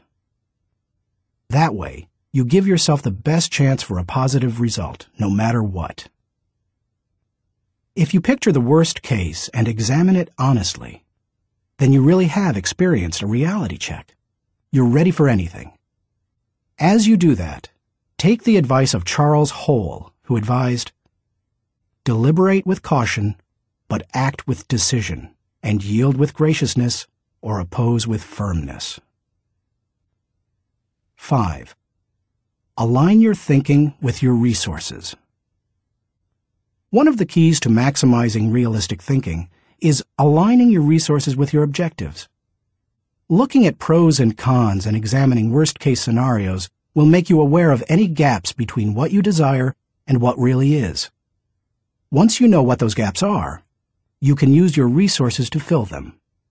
After all, that's what resources are for. Super Bowl, Superdome, Super Security. Our country received lessons in realistic thinking following the tragedy of September 11, 2001. The destruction of the World Trade Center buildings in New York City far surpassed any worst-case scenarios that anyone might have envisioned. In the wake of that event, we now find that we don't have the luxury of avoiding or neglecting realistic thinking. I was reminded of that on Sunday, February 3, 2002. When I attended the Super Bowl in New Orleans, Louisiana. I had been to the big game twice before to root for the home team, first San Diego and later Atlanta, and had seen both teams lose. But I had never been to a game like this. The occasion had been designated a national security special event. That meant that the U.S. Secret Service would be overseeing it. Military personnel would work with local law enforcement, and security would be of the highest caliber. The Secret Service brought in several hundred agents and secured the area. In preparation for the game, access to the Superdome was highly restricted, with intensified screening. Officials blocked off roads, closed the nearby interstate, and designated the area a no-fly zone. We arrived early at the Dome. Officials suggested fans arrive up to 5 hours ahead of game time, and we immediately saw evidence of the precautionary measures. 8-foot fences surrounded the whole area, and concrete barriers prevented unauthorized vehicles from getting close to the building. We could see sharpshooters positioned at various locations, including on the roof of some adjacent buildings. When we reached a gate, police officers and security personnel patted us down and examined everyone's belongings. After that, they directed us to go through metal detectors. Only then did they allow us into the stadium. That's all well and good, you may be saying, but what would have happened had there been a terrorist attack? The Secret Service had that covered too, because they had prepared for the worst-case scenario. Evacuation plans had been put into place, and personnel at the Superdome had been drilled to make sure everyone knew what to do in case of an emergency. New Orleans Mayor Mark Morial said the day before the Super Bowl, "We want to send a message to all visitors that New Orleans is going to be the safest place in America." We got the message. We didn't feel the least bit worried. That's what happens when leaders recognize the importance of realistic thinking. Thinking question. Am I building a solid mental foundation on facts so that I can think with certainty? Chapter 5. Utilize strategic thinking. Most people spend more time planning their summer vacation than planning their lives. Source unknown. When you hear the words strategic thinking, what comes to mind? Do visions of business plans dance in your head? Do you conjure up marketing plans, the kind that can turn a company around? Perhaps you contemplate global politics, or you recall some of history's greatest military campaigns. Hannibal crossing the Alps to surprise the Roman army, Charlemagne's conquest of Western Europe, or the Allies' D-Day invasion of Normandy. Perhaps, but strategy doesn't have to be restricted to military action, or even to business. Strategic thinking can make a positive impact on any area of life. Plan your life, live your plan. I've observed that most people try to plan their lives one day at a time. They wake up, make up their to-do list, and dive into action. Although some people aren't even that strategic. Fewer individuals plan their lives 1 week at a time. They review their calendar for the week, check their appointments, review their goals, and then get to work. They generally outachieve most of their daily planning colleagues. I try to take planning one step further. At the beginning of every month, I spend half a day working on my calendar for the next 40 days. 40 days works for me rather than just 30. That way, I get a jump on the next month and don't get surprised. I begin by reviewing my travel schedule and planning activities with my family. Then I review what projects, lessons, and other objectives I want to accomplish during those 5 to 6 weeks. Then I start blocking out days and times for thinking, writing, working, meeting with people, etc. I set times to do fun things, such as seeing a show, watching a ball game, or playing golf.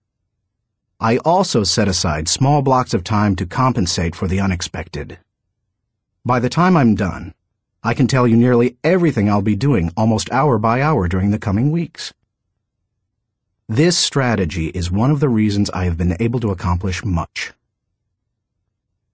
Why you should release the power of strategic thinking. Strategic thinking helps me to plan, to become more efficient, to maximize my strengths, and to find the most direct path toward achieving any objective. The benefits of strategic thinking are numerous. Here are a few of the reasons you should adopt it as one of your thinking tools. 1. Strategic thinking simplifies the difficult. Strategic thinking is really nothing more than planning on steroids. Spanish novelist Miguel de Cervantes said, "The man who is prepared has his battle half fought." Strategic thinking takes complex issues and long-term objectives, which can be very difficult to address, and breaks them down into manageable sizes. Anything becomes simpler when it has a plan. Strategic thinking can also help you simplify the management of everyday life. I do that by using systems, which are nothing more than good strategies repeated. I am well known among pastors and other speakers for my filing system. Writing a lesson or speech can be difficult, but because I use my system to file quotes, stories, and articles, when I need something to flesh out or illustrate a point, I simply go to one of my 1,200 files and find a good piece of material that works. Just about any difficult task can be made simpler with strategic thinking. 2. Strategic thinking prompts you to ask the right questions. Do you want to break down complex or difficult issues? Then ask questions. Strategic thinking forces you through this process. Take a look at the following questions developed by my friend Bob Beal, the author of Master Planning. Direction. What should we do next? Why? Organization. Who is responsible for what? Who is responsible for whom? Do we have the right people in the right places? cash. What is our projected income, expense, net? Can we afford it? How can we afford it? Tracking. Are we on target? Overall evaluation. Are we achieving the quality we expect and demand of ourselves? Refinement. How can we be more effective and more efficient, move toward the ideal? These may not be the only questions you need to ask to begin formulating a strategic plan, but they are certainly a good start. 3. Strategic thinking prompts customization. General George S. Patton observed, "Successful generals make plans to fit circumstances, but do not try to create circumstances to fit plans." All good strategic thinkers are precise in their thinking. They try to match the strategy to the problem, because strategy isn't a one-size-fits-all proposition. Sloppy or generalized thinking is an enemy of achievement. The intention to customize in strategic thinking forces a person to go beyond vague ideas and engage in specific ways to go after a task or problem. It sharpens the mind. 4. Strategic thinking prepares you today for an uncertain tomorrow. Strategic thinking is the bridge that links where you are to where you want to be. It gives direction and credibility today and increases your potential for success tomorrow. It is, as Mary Webb suggests, like saddling your dreams before you ride them. 5. Strategic thinking reduces the margin of error. Anytime you shoot from the hip or go into a totally reactive mode, you increase your margin for error. It's like a golfer stepping up to a golf ball and hitting it before lining up the shot. Misaligning a shot by just a few degrees can send the ball 100 yards off target. Strategic thinking, however, greatly reduces that margin for error. It lines up your actions with your objectives, just as lining up a shot in golf helps you to put the ball closer to the pin.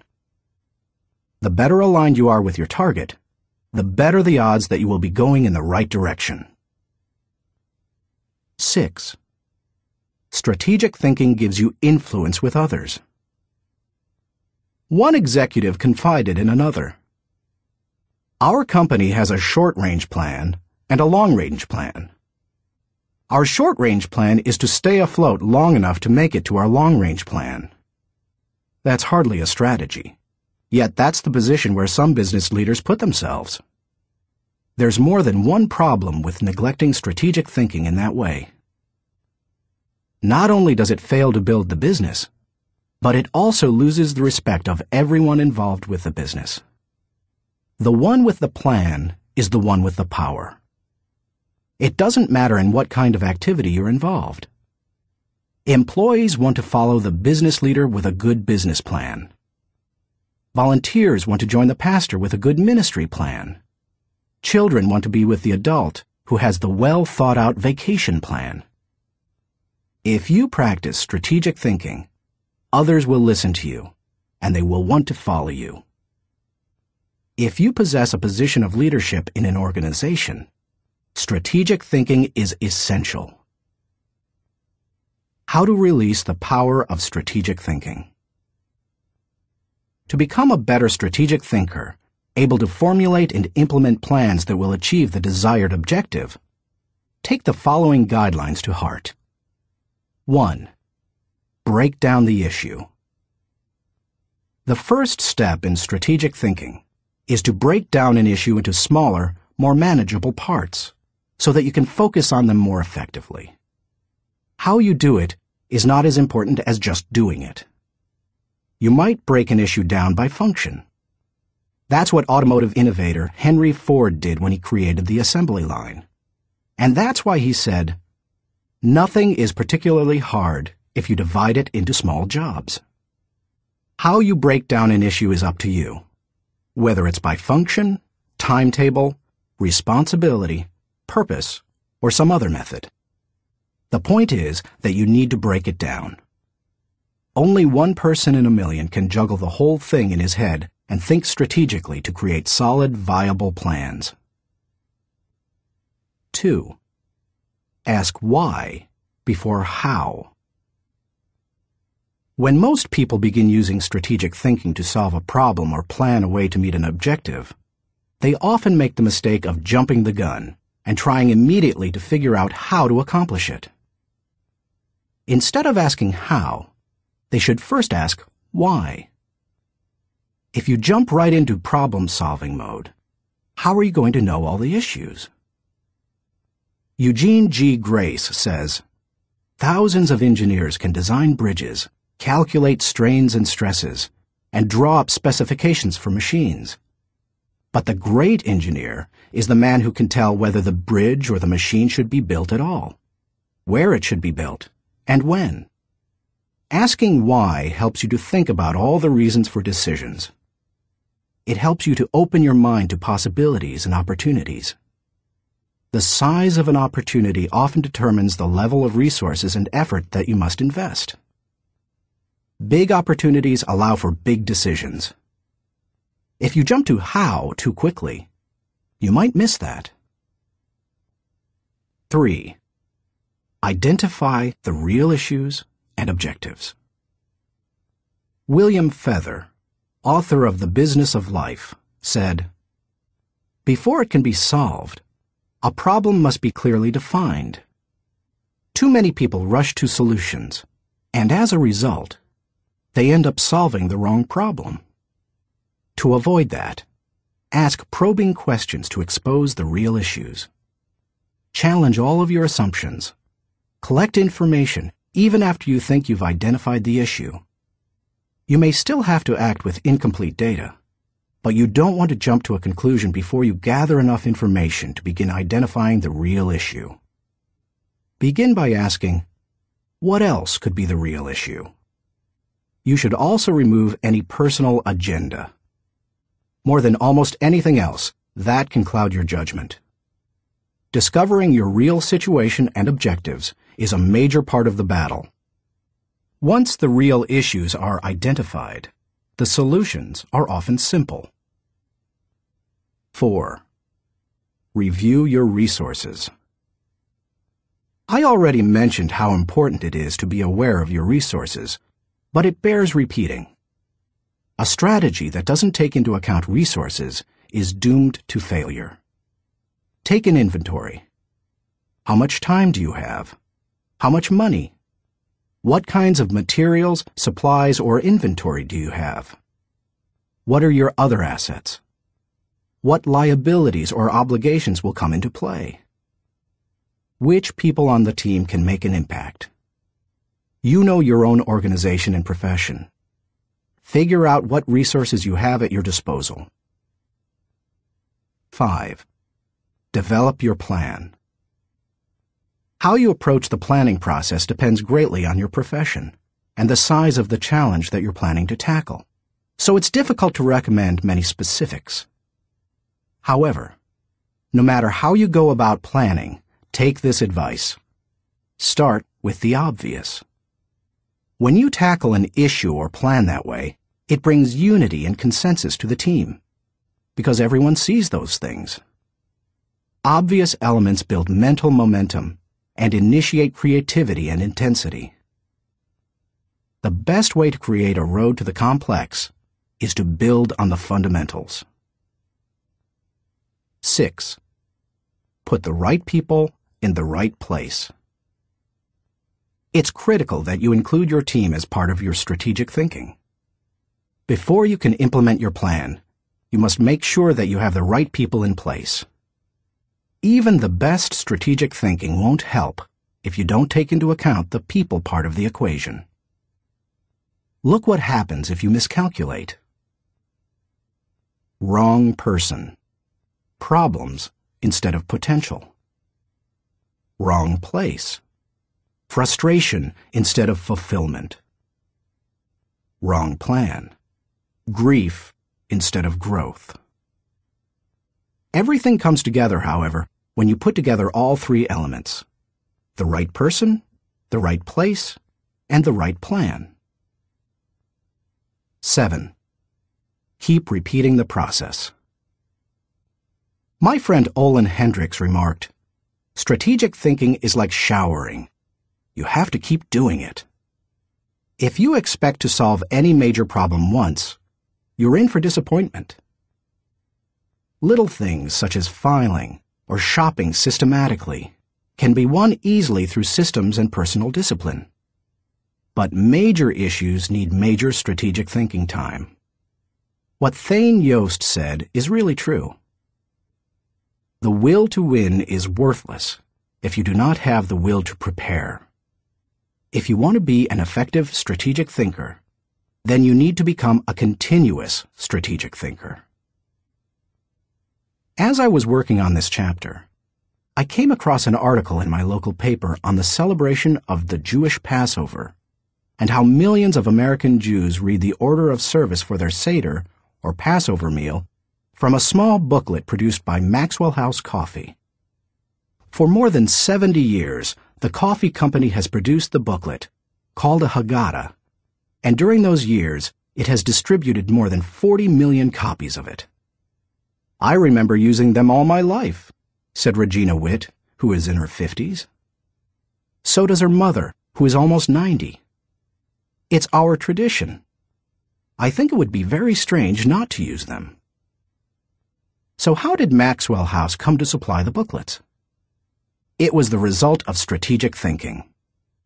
80 years ago, marketing man Joseph Jacobs advised that the company could sell coffee during Passover if the product were certified kosher by a rabbi.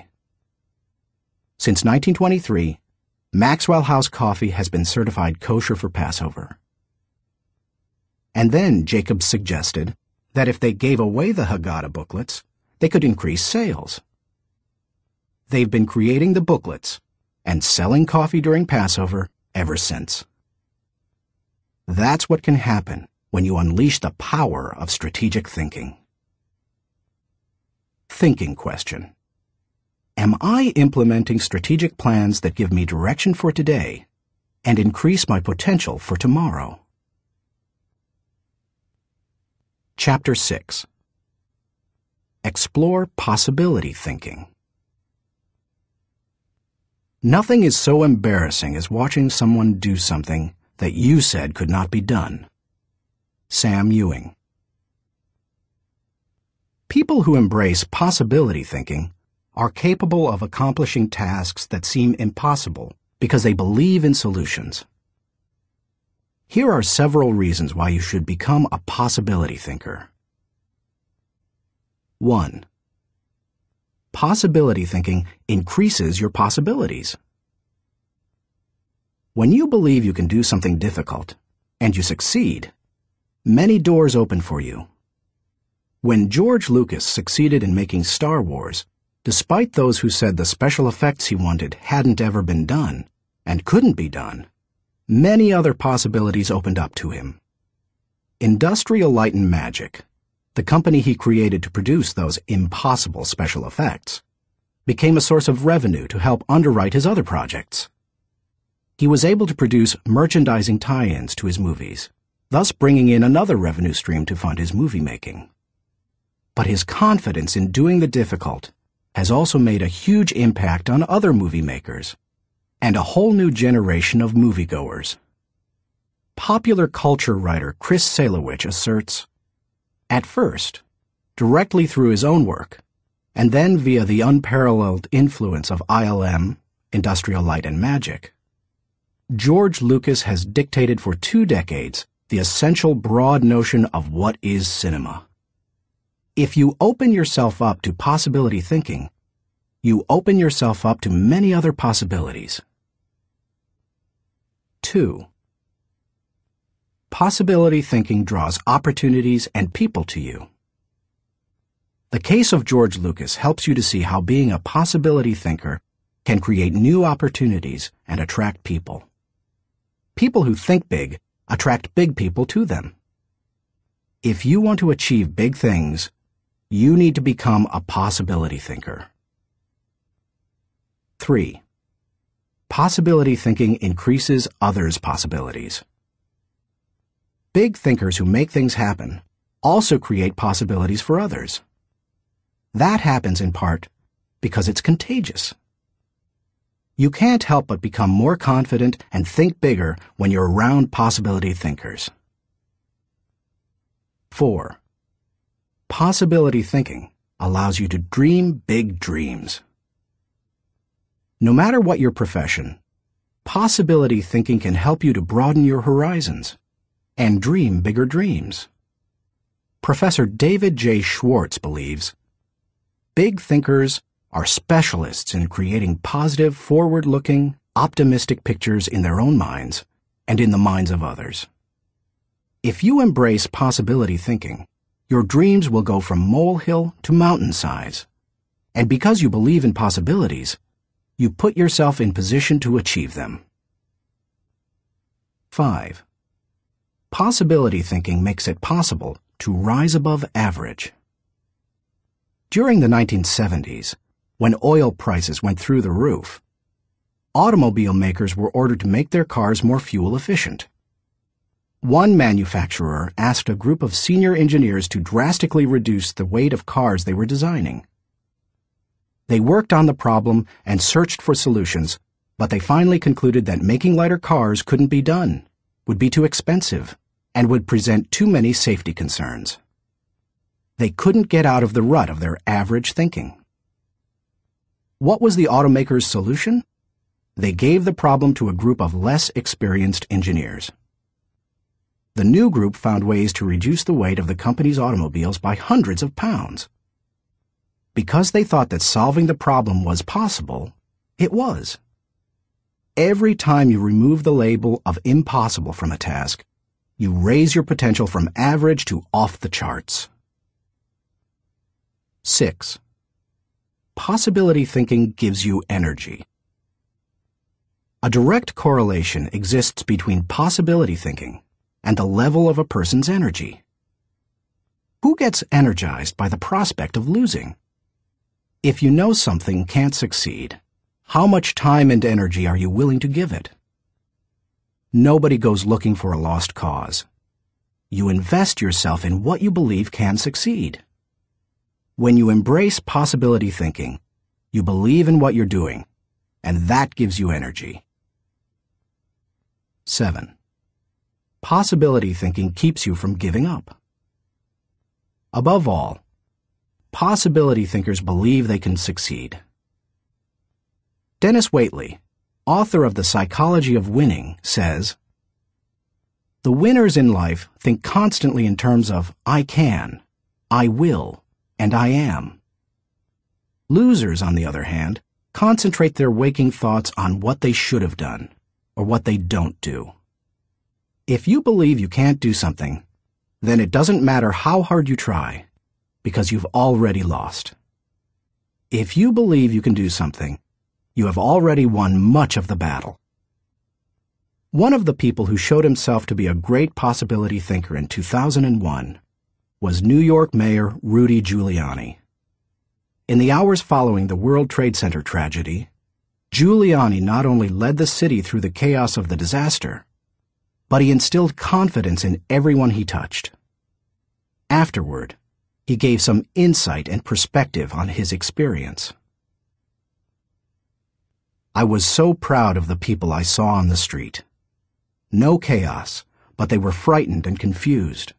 And it seemed to me that they needed to hear from my heart where I thought we were going. I was trying to think, where can I go for some comparison to this, some lessons about how to handle it? So I started thinking about Churchill, started thinking that we're going to have to rebuild the spirit of the city. And what better example than Churchill and the people of London during the Blitz in 1940, who had to keep up their spirit during this sustained bombing. It was a comforting thought. 16 hours after the plane struck the buildings in New York City, when Giuliani finally returned at 2:30 a.m. to his apartment for a rest, instead of sleeping, he read the World War II chapters of Churchill, a biography, by Roy Jenkins. He learned how Winston Churchill helped his people to see the possibilities and kept his people going. Inspired. Giuliani did the same for his own people 6 decades later. How to feel the energy of possibility thinking. If you are a naturally positive person who already embraces possibility thinking, then you're already tracking with me. However, some people, rather than being optimistic, are naturally negative or cynical. They believe that possibility thinkers are naive or foolish. If your thinking runs toward pessimism, let me ask you a question. How many highly successful people do you know who are continually negative?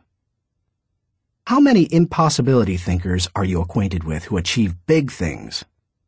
None. People with an "it can't be done" mindset have 2 choices. They can expect the worst and continually experience it, or they can change their thinking. That's what George Lucas did. Believe it or not, even though he is a possibility thinker, he is not a naturally positive person. He says, "I'm very cynical, and as a result, I think the defense I have against it is to be optimistic." In other words, he chooses to think positively. He sums it up this way. As corny as it sounds, the power of positive thinking goes a long way. So determination and positive thinking combined with talent, combined with knowing your craft, that may sound like a naive point of view, but at the same time, it's worked for me, and it's worked for all my friends. So I have come to believe it. If you want possibility thinking to work for you, then begin by following these suggestions. 1. Stop focusing on the impossibilities. The first step in becoming a possibility thinker is to stop yourself from searching for and dwelling on what's wrong with any given situation. Sports psychologist Bob Rotella recounts, "I tell people, if you don't want to get into positive thinking, that's okay. Just eliminate all the negative thoughts from your mind, and whatever's left will be fine." If possibility thinking is new to you, you're going to have to give yourself a lot of coaching to eliminate some of the negative self-talk you may hear in your head. When you automatically start listing all the things that can go wrong, or all the reasons something can't be done, stop yourself and say, "Don't go there." Then ask, "What's right about this?" That will help to get you started. And if negativity is a really big problem for you, and pessimistic things come out of your mouth before you've even thought them through, you may need to enlist the aid of a friend or family member to alert you every time you utter negative ideas. 2. Stay away from the experts. So-called experts do more to shoot down people's dreams than just about anybody else. Possibility thinkers are very reluctant to dismiss anything as impossible. Rocket pioneer Wernher von Braun said, "I have learned to use the word impossible with the greatest of caution." And Napoleon Bonaparte declared, "The word impossible is not in my dictionary." If you feel you must take the advice of an expert, however, then heed the words of John Andrew Holmes, who asserted, "Never tell a young person that something cannot be done." God may have been waiting centuries for somebody ignorant enough of the impossible to do that thing. If you want to achieve something, give yourself permission to believe it is possible, no matter what experts might say. 3. Look for possibilities in every situation. Becoming a possibility thinker is more than just refusing to let yourself be negative. It's something more. It's looking for positive possibilities despite the circumstances. I recently heard Don Soderquist, former president of Walmart, tell a wonderful story that illustrates how a person can find positive possibilities in any situation. Soderquist had gone with Sam Walton to Huntsville, Alabama, to open several new stores. While there, Walton suggested they visit the competition. Here's what Soderquist said happened. "We went into one store, and I have to tell you that it was the worst store I have ever seen in my life. It was terrible. There were no customers. There was no help on the floor. The aisles were cluttered with merchandise, empty shelves, dirty. It was absolutely terrible. He, Walton, walked one way, and I'd walked the other way, and we'd kind of meet out on the sidewalk. He said, "What'd you think, Don?" I said, "Sam, that is the absolutely worst store I've ever seen in my life. I mean, did you see the aisles?" He said, "Don, did you see the pantyhose rack?" I said, "No, I didn't, Sam. I must have gone on a different aisle than you. I didn't see that." He said, "That was the best pantyhose rack I've ever seen, Don." And he said, "I pulled the fixture out, and on the back was the name of the manufacturer. When we get back, I want you to call that manufacturer and have him come in and visit with our fixture people. I want to put that rack in our stores. It's absolutely the best I've ever seen." And he said next, "Did you see the ethnic cosmetics?" I said, "Sam, that must have been right next to the pantyhose rack, because I absolutely missed that." He said, "Don, do you realize that in our stores we have 4 feet of ethnic cosmetics? These people had 12 feet of it. We are absolutely missing the boat. I wrote down the distributor of some of those products. When we get back, I want you to get a hold of our cosmetic buyer and get these people in. We absolutely need to expand our ethnic cosmetics."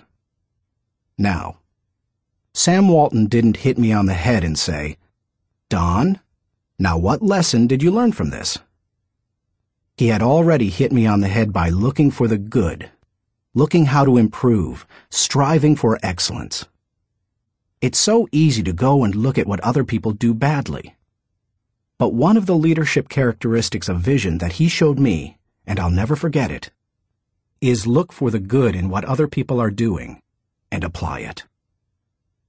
It doesn't take a genius IQ or 20 years of experience to find the possibility in every situation.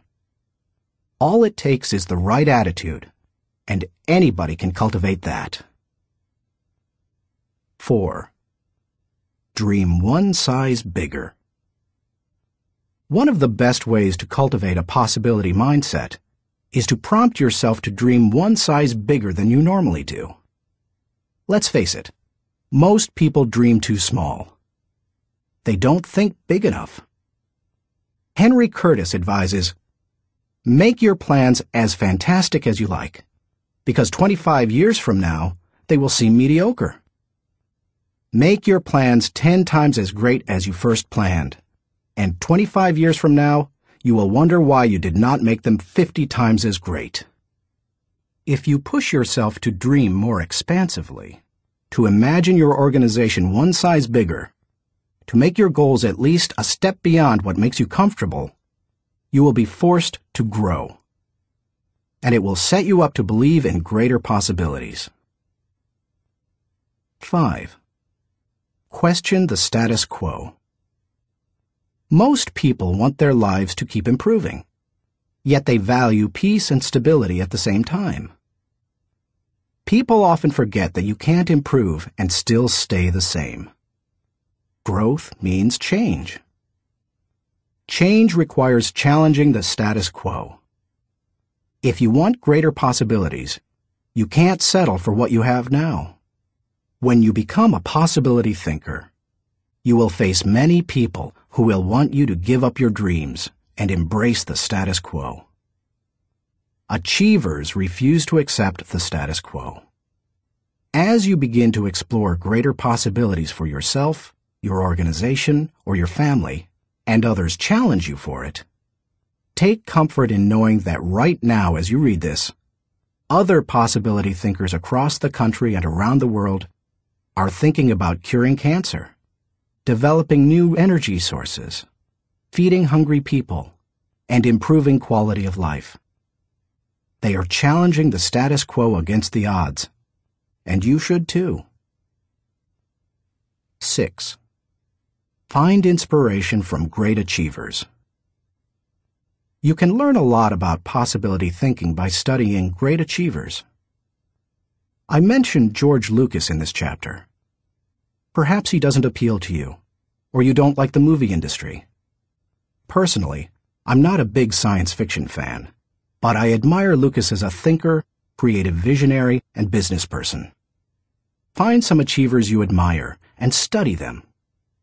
Look for people with the attitude of Robert F. Kennedy, who popularized George Bernard Shaw's stirring statement. Some men see things as they are and say, "Why?"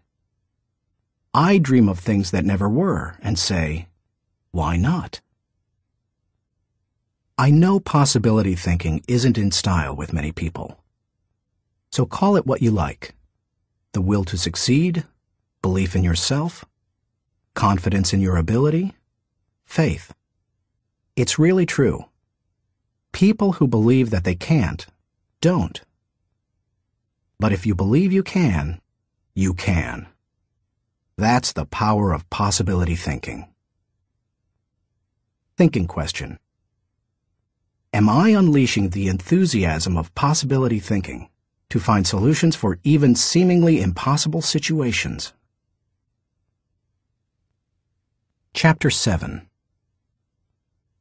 Learn from reflective thinking. To doubt everything, or to believe everything, are two equally convenient solutions. Both dispense with the necessity of reflection. Jules-Henri Poincaré. The pace of our society does not encourage reflective thinking. Most people would rather act than think. Now, don't get me wrong. I'm a person of action.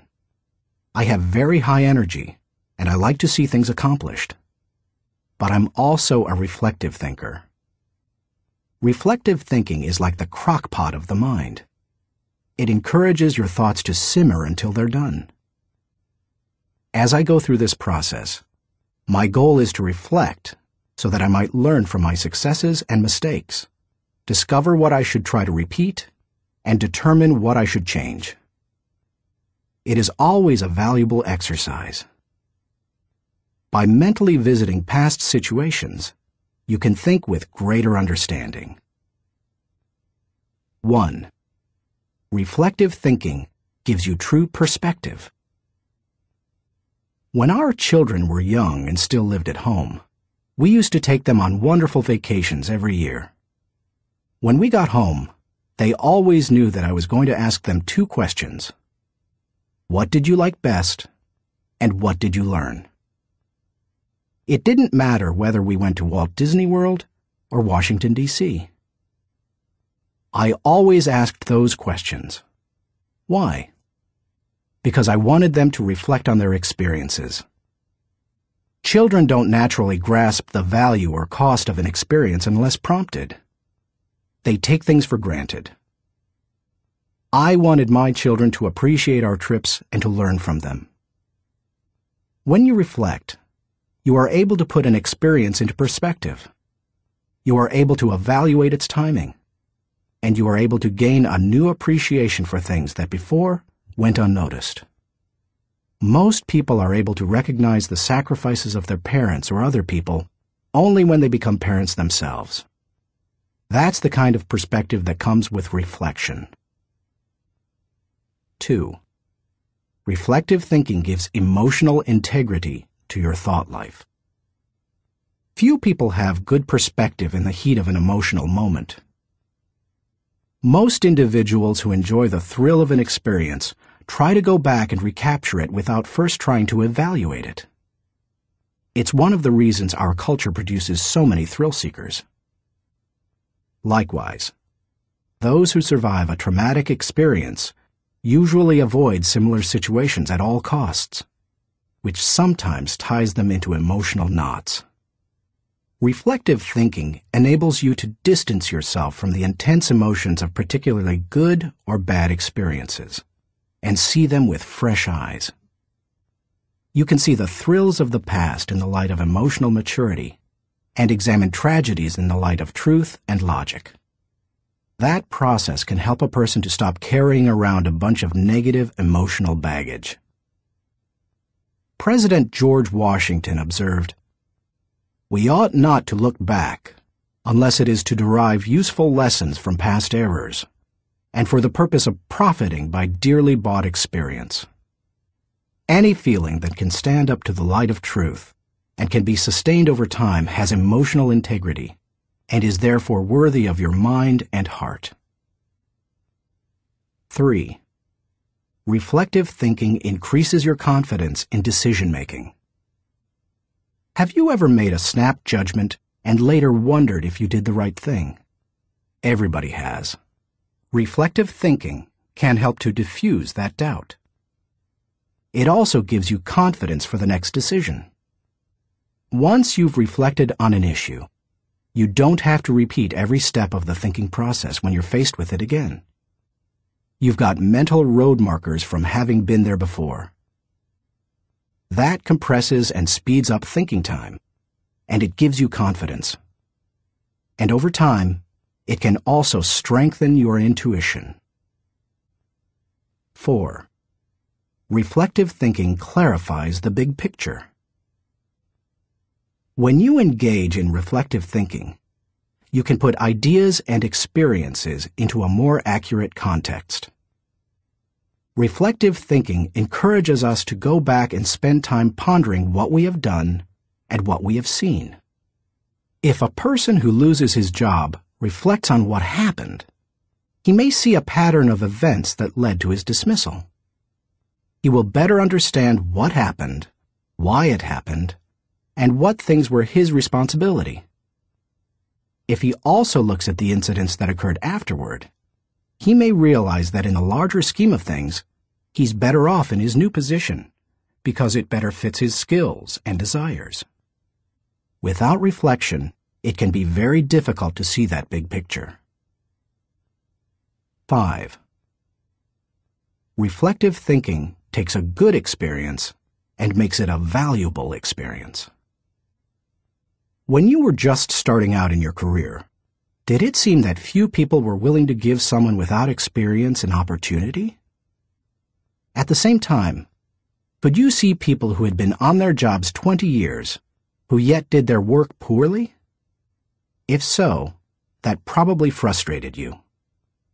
Playwright William Shakespeare wrote, "Experience is a jewel, and it had need be so, for it is often purchased at an infinite rate." Yet experience alone does not add value to a life. It's not necessarily experience that is valuable. It's the insight people gain because of their experience. Reflective thinking turns experience into insight. Mark Twain said, "We should be careful to get out of an experience all the wisdom that is in it.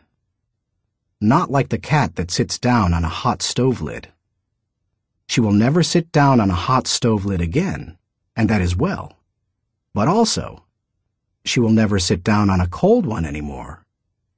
An experience becomes valuable when it informs or equips us to meet new experiences. Reflective thinking helps to do that. How to embrace the lessons of reflective thinking.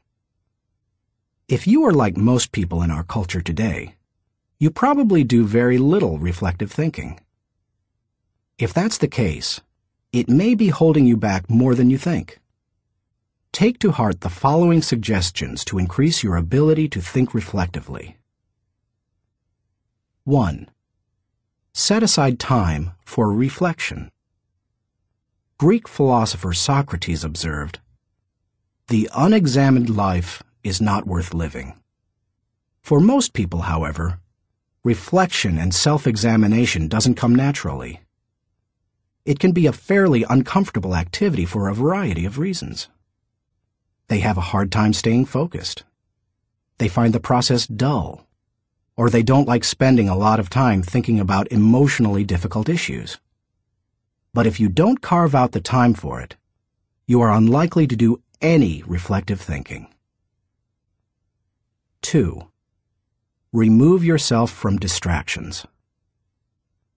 As much as any other kind of thinking, reflection requires solitude. Distraction and reflection simply don't mix.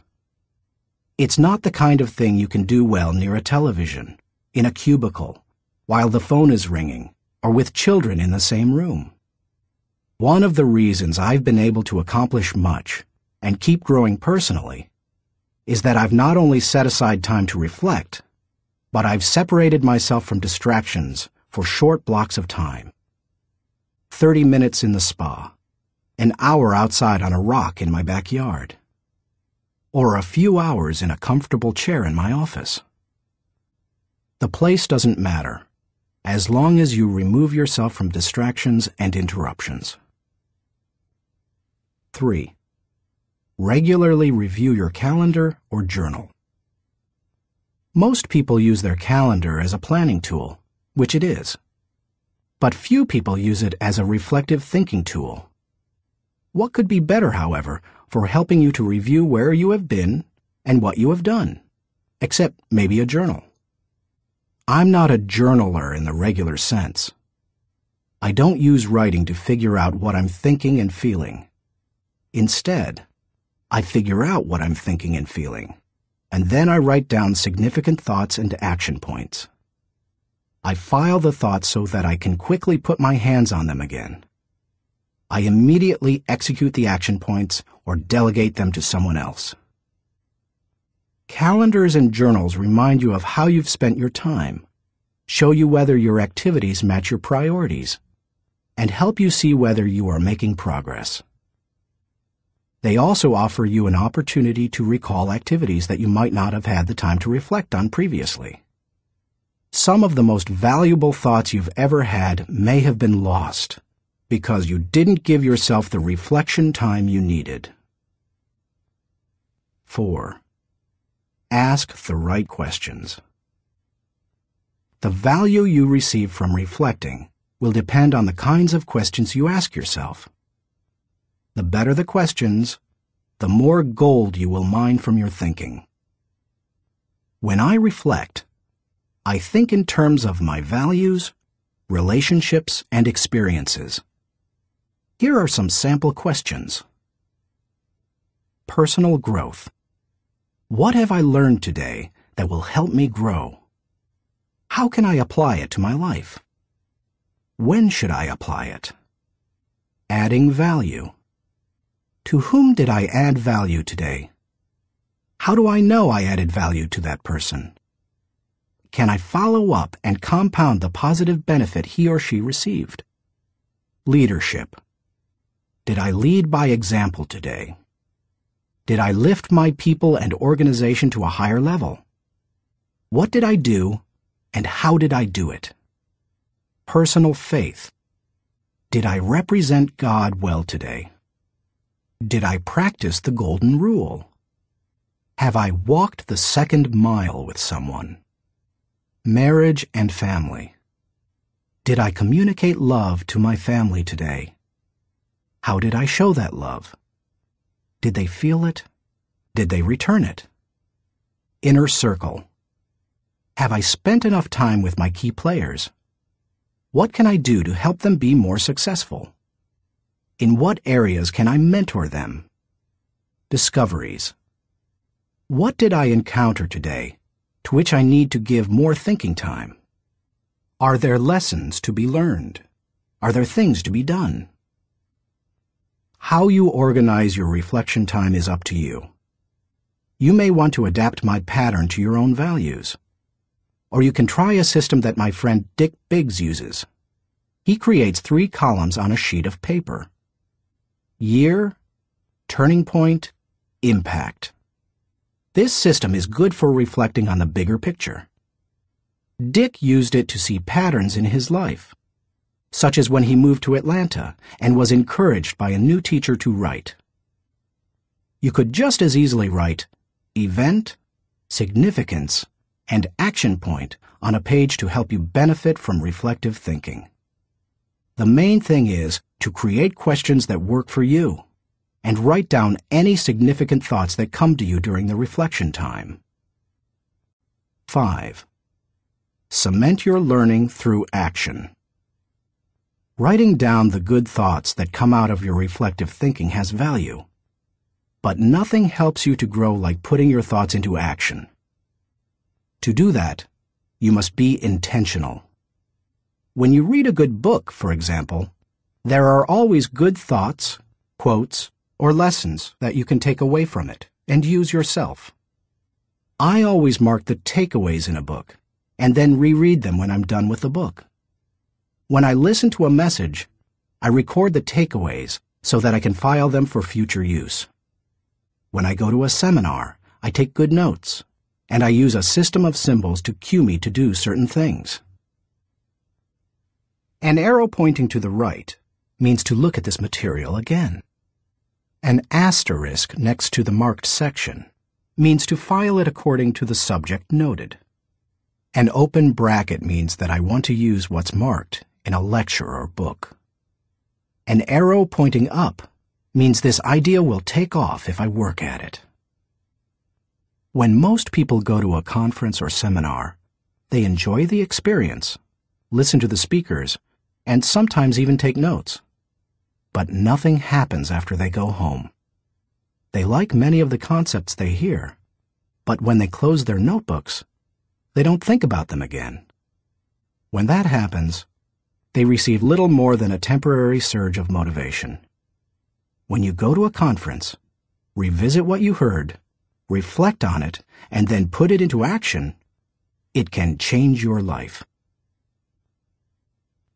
Ultimately, reflective thinking has 3 main values. It gives me perspective within context. It allows me to continually connect with my journey. And it provides counsel and direction concerning my future. It is an invaluable tool to my personal growth. Few things in life can help me learn and improve the way reflective thinking can. Thinking question. Am I regularly revisiting the past to gain a true perspective and think with understanding? Chapter 8. Question popular thinking. I'm not an answering machine. I'm a questioning machine. If we have all the answers, how come we're in such a mess? Douglas Cardinal. Economist John Maynard Keynes, whose ideas profoundly influenced economic theory and practices in the 20th century, asserted, "The difficulty lies not so much in developing new ideas as in escaping from the old ones." Going against popular thinking can be difficult, whether you're a business person bucking company tradition, a pastor introducing new types of music to his church, a new mother rejecting old wives' tales handed down from her parents, or a teenager ignoring currently popular styles. Many of the ideas in this book go against popular thinking. If you value popularity over good thinking, then you will severely limit your potential to learn the types of thinking encouraged by this book. Popular thinking is too average to understand the value of good thinking, too inflexible to realize the impact of changed thinking, too lazy to master the process of intentional thinking, too small to see the wisdom of big-picture thinking, too satisfied to unleash the potential of focused thinking, too traditional to discover the joy of creative thinking, too naive to recognize the importance of realistic thinking, too undisciplined to release the power of strategic thinking, too limiting to feel the energy of possibility thinking, too trendy to embrace the lessons of reflective thinking, too shallow to question the acceptance of popular thinking, too proud to encourage the participation of shared thinking, too self-absorbed to experience the satisfaction of unselfish thinking, and too uncommitted to enjoy the return of bottom-line thinking. If you want to become a good thinker, then start preparing yourself for the possibility of becoming unpopular. Why you should question the acceptance of popular thinking. I've given you some broad reasons for questioning the acceptance of popular thinking. Now, allow me to be more specific. 1. Popular thinking sometimes means not thinking. My friend Kevin Myers sums up the idea of popular thinking by saying, "The problem with popular thinking is that it doesn't require you to think at all. Good thinking is hard work. If it were easy, everybody would be a good thinker. Unfortunately, many people try to live life the easy way. They don't want to do the hard work of thinking or pay the price of success. It's easier to do what other people do and hope that they thought it out." Look at the stock market recommendations of some experts. By the time they publish their picks, most are following a trend, not creating one or even riding its crest.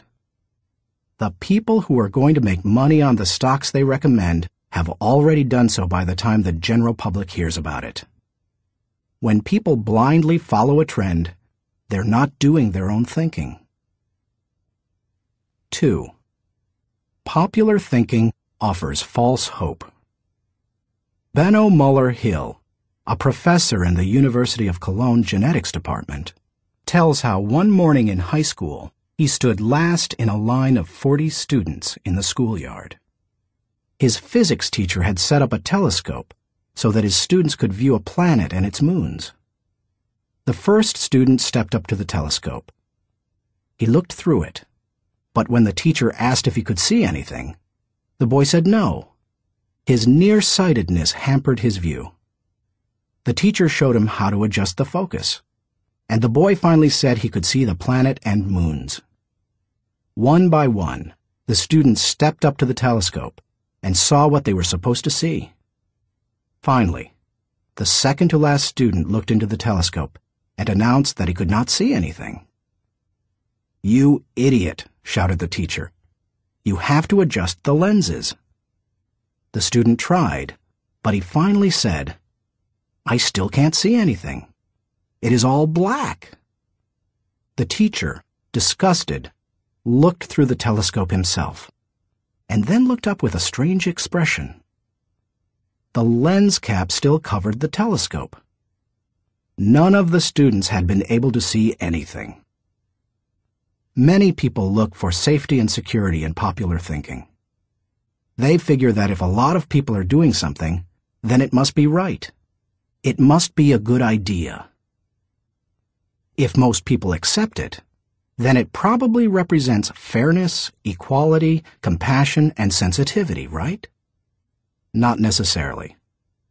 Popular thinking said the Earth was the center of the universe. Yet Copernicus studied the stars and planets and proved mathematically that the Earth and the other planets in our solar system revolved around the sun. Popular thinking said surgery didn't require clean instruments. Yet Joseph Lister studied the high death rates in hospitals and introduced antiseptic practices that immediately saved lives. Popular thinking said that women shouldn't have the right to vote. Yet people like Emmeline Pankhurst and Susan B. Anthony fought for and won that right. Popular thinking put the Nazis into power in Germany. Yet Hitler's regime murdered millions and nearly destroyed Europe. We must always remember there is a huge difference between acceptance and intelligence. People may say that there's safety in numbers, but that's not always true. Sometimes it's painfully obvious that popular thinking isn't good and right. Other times, it's less evident. For example, consider the staggering number of people in the United States who have run up large amounts of debt on their credit cards. Anyone who is financially astute will tell you that's a bad idea. Yet millions follow right along with the popular thinking of buy now, pay later. And so they pay and pay and pay. Many promises of popular thinking ring hollow. Don't let them fool you. 3. Popular thinking is slow to embrace change. Popular thinking loves the status quo. It puts its confidence in the idea of the moment and holds on to it with all its might. As a result, it resists change and dampens innovation. Donald M. Nelson, former president of the Society of Independent Motion Picture Producers, criticized popular thinking when he asserted, "We must discard the idea that past routine, past ways of doing things are probably the best ways. On the contrary, we must assume that there is probably a better way to do almost everything. We must stop assuming that a thing which never has been done before probably cannot be done at all." 4. Popular thinking brings only average results. The bottom line? Popular thinking brings mediocre results. Here is popular thinking in a nutshell. Popular equals normal equals average. It's the least of the best and the best of the least. We limit our success when we adopt popular thinking. It represents putting in the least energy to just get by. You must reject common thinking if you want to accomplish uncommon results. How to question the acceptance of popular thinking. Popular thinking has often proved to be wrong and limiting. Questioning it isn't necessarily hard once you cultivate the habit of doing so. The difficulty is in getting started. Begin by doing the following things. 1. Think before you follow. Many individuals follow others almost automatically. Sometimes they do so because they desire to take the path of least resistance. Other times they fear rejection, or they believe there's wisdom in doing what everyone else does. But if you want to succeed, you need to think about what's best, not what's popular. Challenging popular thinking requires a willingness to be unpopular and go outside of the norm. Following the tragedy of September 11, 2001, for example, few people willingly chose to travel by plane. But that was the best time to travel. Crowds were down, security was up, and airlines were cutting prices. About a month after the tragedy, my wife Margaret and I heard that Broadway shows had lots of seats and many New York hotel rooms remained empty. Popular thinking said, "Stay away from New York." We used that as an opportunity. We got cheap plane tickets to the city, booked a room in a great hotel for about half price, and got tickets to the most sought-after show, The Producers. As we took our seats in the theater, we sat next to a woman beside herself with excitement. "I can't believe I'm finally here," she said to us. "I've waited so long. This is the best show on Broadway, and the hardest to get tickets to." Then she turned to look me in the eye and said, "I've had my tickets for a year and a half waiting to see this show. How long ago did you get yours?" "You won't like my answer," I replied. "Oh, come on," she said. "How long?" "I got mine 5 days ago," I answered. She looked at us in horror. By the way, she was right. It's one of the best shows we've seen in a while. And we got to see it only because we were willing to go against popular thinking when everyone else was staying at home. As you begin to think against the grain of popular thinking, remind yourself that unpopular thinking, even when resulting in success, is largely underrated, unrecognized, and misunderstood. Unpopular thinking contains the seeds of vision and opportunity. Unpopular thinking is required for all progress. The next time you feel ready to conform to popular thinking on an issue, stop and think. You may not want to create change for its own sake, but you certainly don't want to blindly follow just because you haven't thought about what's best. 2. Appreciate thinking different from your own. One of the ways to embrace innovation and change is to learn to appreciate how others think. To do that, you must continually expose yourself to people different from yourself. My brother, Larry Maxwell, a good businessman and an innovative thinker, continually challenges popular thinking by thinking differently. He says, most of our people in sales and middle management come from businesses with products and services different from ours. That constantly exposes us to new ways of thinking. We also discourage our people from active participation in formal business and trade associations and fraternities because their thinking is quite common. They don't need to spend a lot of time thinking the way everyone else in the industry does. As you strive to challenge popular thinking, spend time with people with different backgrounds, education levels, professional experiences, personal interests, etc. You will think like the people with whom you spend the most time. If you spend time with people who think out of the box, you're more likely to challenge popular thinking and break new ground. 3. Continually question your own thinking.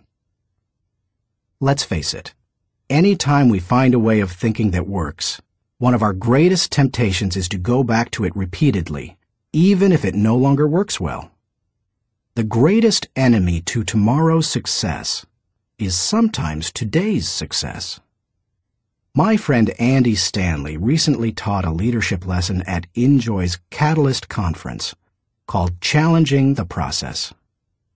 He described how progress must be preceded by change, and he pointed out many of the dynamics involved in questioning popular thinking. In an organization, he said, we should remember that every tradition was originally a good idea, and perhaps even revolutionary. But every tradition may not be a good idea for the future. In your organization, if you were involved in putting into place what currently exists, then it's likely that you will resist change, even change for the better. That's why it's important to challenge your own thinking. If you're too attached to your own thinking, and how everything is done now, then nothing will change for the better. 4. Try new things in new ways. When was the last time you did something for the first time? Do you avoid taking risks or trying new things?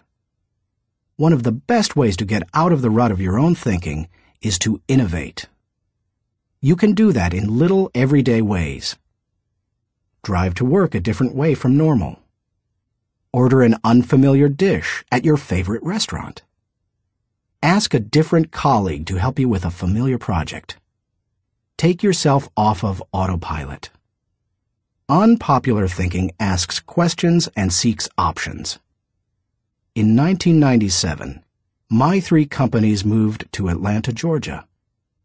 It's a great city, but traffic at peak times can get crazy. Immediately after moving here, I began looking for and testing alternative routes to desired destinations so that I would not be caught in traffic. From my house to the airport, for example, I have discovered and used 9 routes within 8 miles and 12 minutes from one another. Often, I am amazed to see people sitting on the freeway when they could be moving forward on an alternative route. What is the problem? Too many people have not tried new things in new ways. It is true. Most people are more satisfied with old problems than committed to finding new solutions. How you go about doing new things in new ways is not as important as making sure you do it. Besides, if you try to do new things in the same way that everyone else does, are you really going against popular thinking? Get out there and do something different today. 5. Get used to being uncomfortable. When it comes right down to it, popular thinking is comfortable. It's like an old recliner adjusted to all the owner's idiosyncrasies. The problem with most old recliners is that no one has looked at them lately. If so, they'd agree that it's time to get a new one.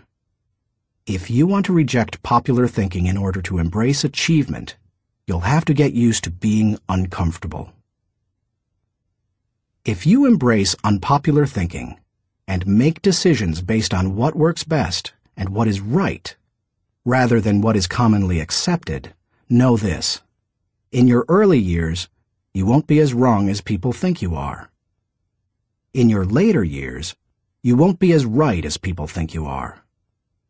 And all through the years, you will be better than you thought you could be. Thinking question: am I consciously rejecting the limitations of common thinking in order to accomplish uncommon results? Chapter 9. Benefit from shared thinking. None of us is as smart as all of us. Ken Blanchard. Good thinkers, especially those who are also good leaders, understand the power of shared thinking. They know that when they value the thoughts and ideas of others, they receive the compounding results of shared thinking and accomplish more than they ever could on their own. Those who participate in shared thinking understand the following. 1. Shared thinking is faster than solo thinking. We live in a truly fast-paced world. To function at its current rate of speed, we can't go it alone. I think the generation of young men and women just entering the workforce sense that very strongly. Perhaps that is why they value community so highly, and are more likely to work for a company they like than one that pays them well. Working with others is like giving yourself a shortcut. If you want to learn a new skill quickly, how do you do it? Do you go off by yourself and figure it out? Or do you get someone to show you how? You can always learn more quickly from someone with experience, whether you're trying to learn how to use a new software package, develop your golf swing, or cook a new dish. 2. Shared thinking is more innovative than solo thinking. We tend to think of great thinkers and innovators as soloists. But the truth is that the greatest innovative thinking doesn't occur in a vacuum. Innovation results from collaboration. Albert Einstein once remarked, "Many times a day, I realize how much my own outer and inner life is built upon the labors of my fellow men, both living and dead, and how earnestly I must exert myself in order to give in return as much as I have received." Shared thinking leads to greater innovation, whether you look at the work of researchers Marie and Pierre Curie, surrealists Luis Buñuel and Salvador Dali, or songwriters John Lennon and Paul McCartney. If you combine your thoughts with the thoughts of others, you will come up with thoughts you've never had. 3. Shared thinking brings more maturity than solo thinking. As much as we would like to think that we know it all, each of us is probably painfully aware of our blind spots and areas of inexperience. When I first started out as a pastor, I had dreams and energy, but little experience. To try to overcome that, I attempted to get several high-profile pastors of growing churches to share their thinking with me. In the early 1970s, I wrote letters to the 10 most successful pastors in the country, offering them what was a huge amount of money to me at the time, $100, to meet me for an hour so that I could ask them questions. When one said yes, I'd visit him. I didn't talk much, except to ask a few questions. I wasn't there to impress anyone or satisfy my ego. I was there to learn. I listened to everything he said, took careful notes, and absorbed everything I could. Those experiences changed my life. You've had experiences I haven't, and I've had experiences you haven't. Put us together, and we bring a broader range of personal history, and therefore maturity, to the table. If you don't have the experience you need, hook up with someone who does. 4. Shared thinking is stronger than solo thinking. Philosopher-poet Johann Wolfgang von Goethe said, "To accept good advice is but to increase one's own ability. Two heads are better than one when they are thinking in the same direction. It's like harnessing two horses to pull a wagon. They are stronger pulling together than either is individually. But did you know that when they pull together, they can move more weight than the sum of what they can move individually? A synergy comes from working together. That same kind of energy comes into play when people think together." 5. Shared thinking returns greater value than solo thinking. Because shared thinking is stronger than solo thinking, it's obvious that it yields a higher return. That happens because of the compounding action of shared thinking. But it also offers other benefits. The personal return you receive from shared thinking and experiences can be great. Clarence Francis sums up the benefits in the following observation: "I sincerely believe that the word relationships is the key to the prospect of a decent world. It seems abundantly clear that every problem you will have, in your family, in your work, in our nation, or in this world, is essentially a matter of relationships, of interdependence." 6. Shared thinking is the only way to have great thinking. I believe that every great idea begins with 3 or 4 good ideas. And most good ideas come from shared thinking. Playwright Ben Jonson said, "He that is taught only by himself has a fool for a master." When I was in school, teachers put the emphasis on being right and on doing better than the other students, rarely on working together to come up with good answers. Yet all the answers improve when they make the best use of everyone's thinking. If we each have one thought, and together we have 2 thoughts, then we always have the potential for a great thought. How to encourage the participation of shared thinking. Some people naturally participate in shared thinking. Anytime they see a problem, they think, "Who do I know who can help with this?" Leaders tend to be that way. So do extroverts.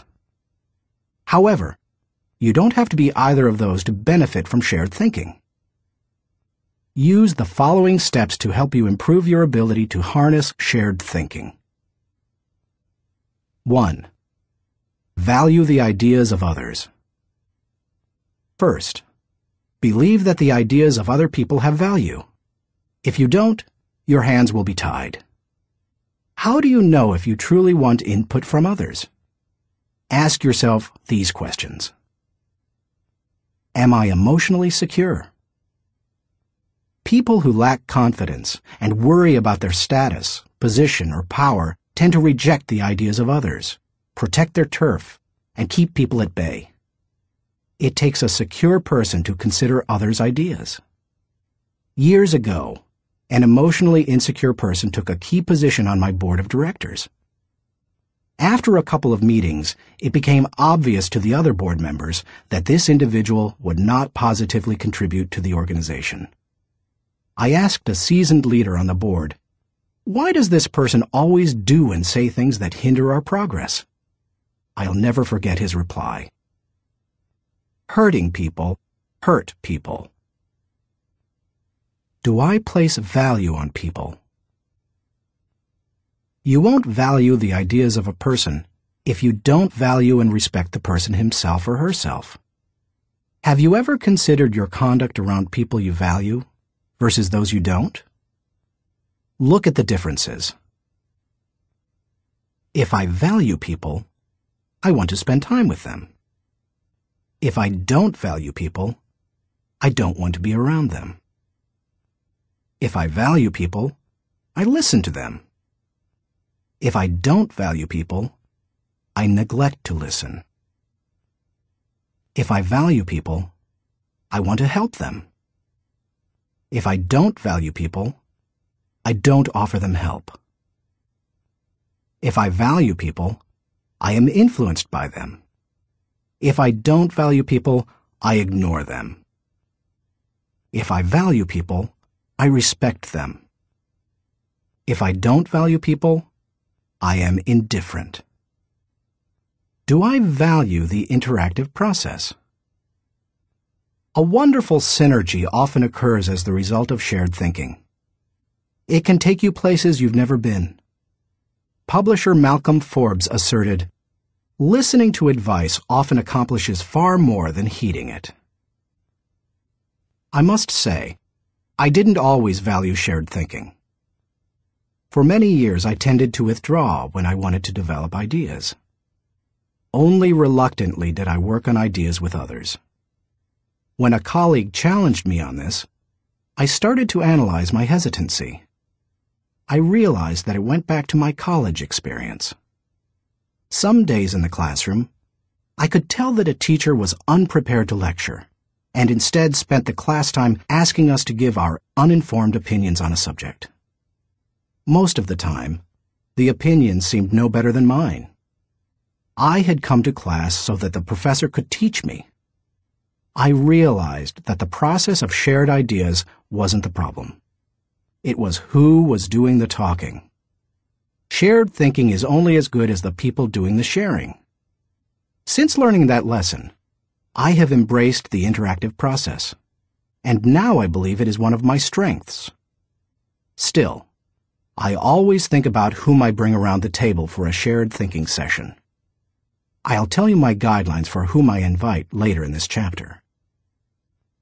You must open yourself up to the idea of sharing ideas before you will engage in the process of shared thinking. 2. Move from competition to cooperation. Jeffrey J. Fox, author of How to Become CEO, says, "Always be on the lookout for ideas.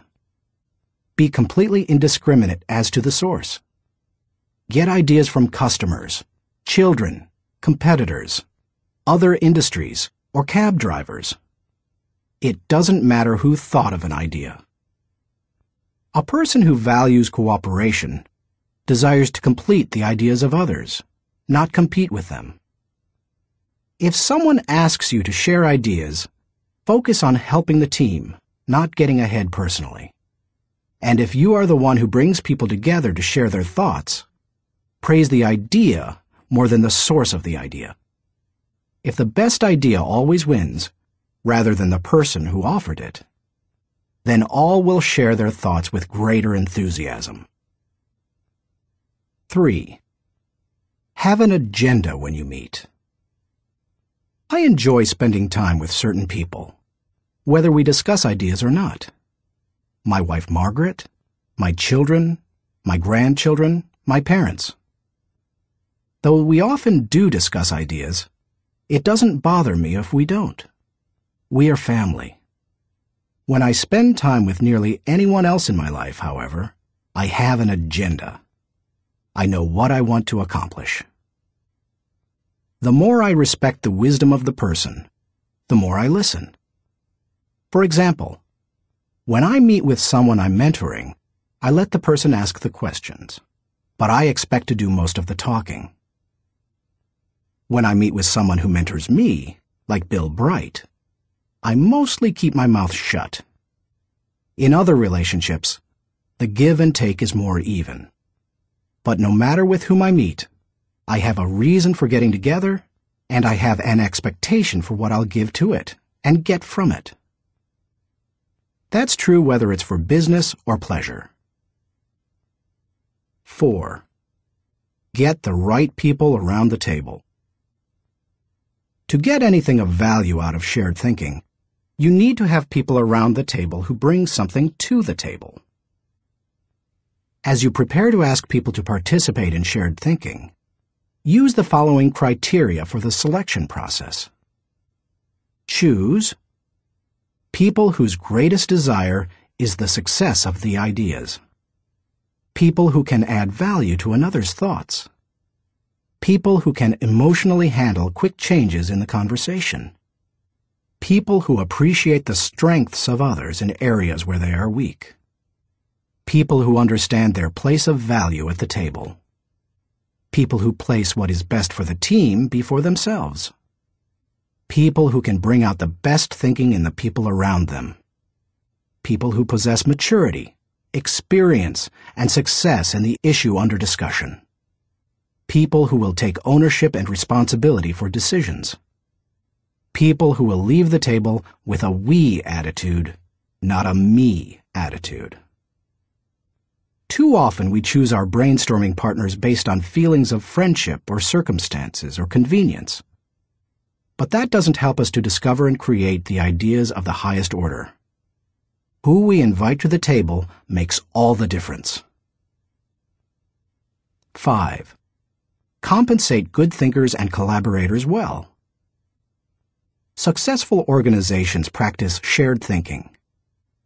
If you lead an organization, department, or team, then you can't afford to be without people who are good at shared thinking. As you recruit and hire, look for good thinkers who value others, have experience with the collaborative process, and are emotionally secure. Then, pay them well, and challenge them to use their thinking skills and share their ideas often. Nothing adds value like a lot of good thinkers putting their minds together. No matter what you're trying to accomplish, you can do it better with shared thinking. That is why I spend much of my life teaching leadership. Good leadership helps to put together the right people at the right time for the right purpose so that everybody wins. All it takes is the right people and a willingness to participate in shared thinking. Thinking question. Am I consistently including the heads of others to think over my head and achieve compounding results? Chapter 10. Practice unselfish thinking. We cannot hold a torch to light another's path without brightening our own. Ben Sweetland. So far in this book, we've discussed many kinds of thinking that can help you to achieve more. Each of them has the potential to make you more successful. Now I want to acquaint you with a kind of thinking with the potential to change your life in another way. It might even redefine how you view success. Unselfish thinking can often deliver a return greater than any other kind of thinking. Take a look at some of its benefits. 1. Unselfish thinking brings personal fulfillment. Few things in life bring greater personal rewards than helping others. Charles H. Burr believed, "Getters generally don't get happiness. Givers get it." Helping people brings great satisfaction. When you spend your day unselfishly serving others, at night you can lay down your head with no regrets and sleep soundly. In Bringing Out the Best in People, Alan Loy McGuinness remarked, "There is no more noble occupation in the world than to assist another human being, to help someone succeed." Even if you have spent much of your life pursuing selfish gain, it's never too late to have a change of heart. Even the most miserable person, like Charles Dickens' Scrooge, can turn his life around and make a difference for others. That's what Alfred Nobel did. When he saw his own obituary in the newspaper, his brother had died, and the editor had written about the wrong Nobel, saying that the explosives his company produced had killed many people. Nobel vowed to promote peace and acknowledge contributions to humanity. That is how the Nobel Prizes came into being. 2. Unselfish thinking adds value to others. In 1904, Bessie Anderson Stanley wrote the following definition of success in Brown Book magazine.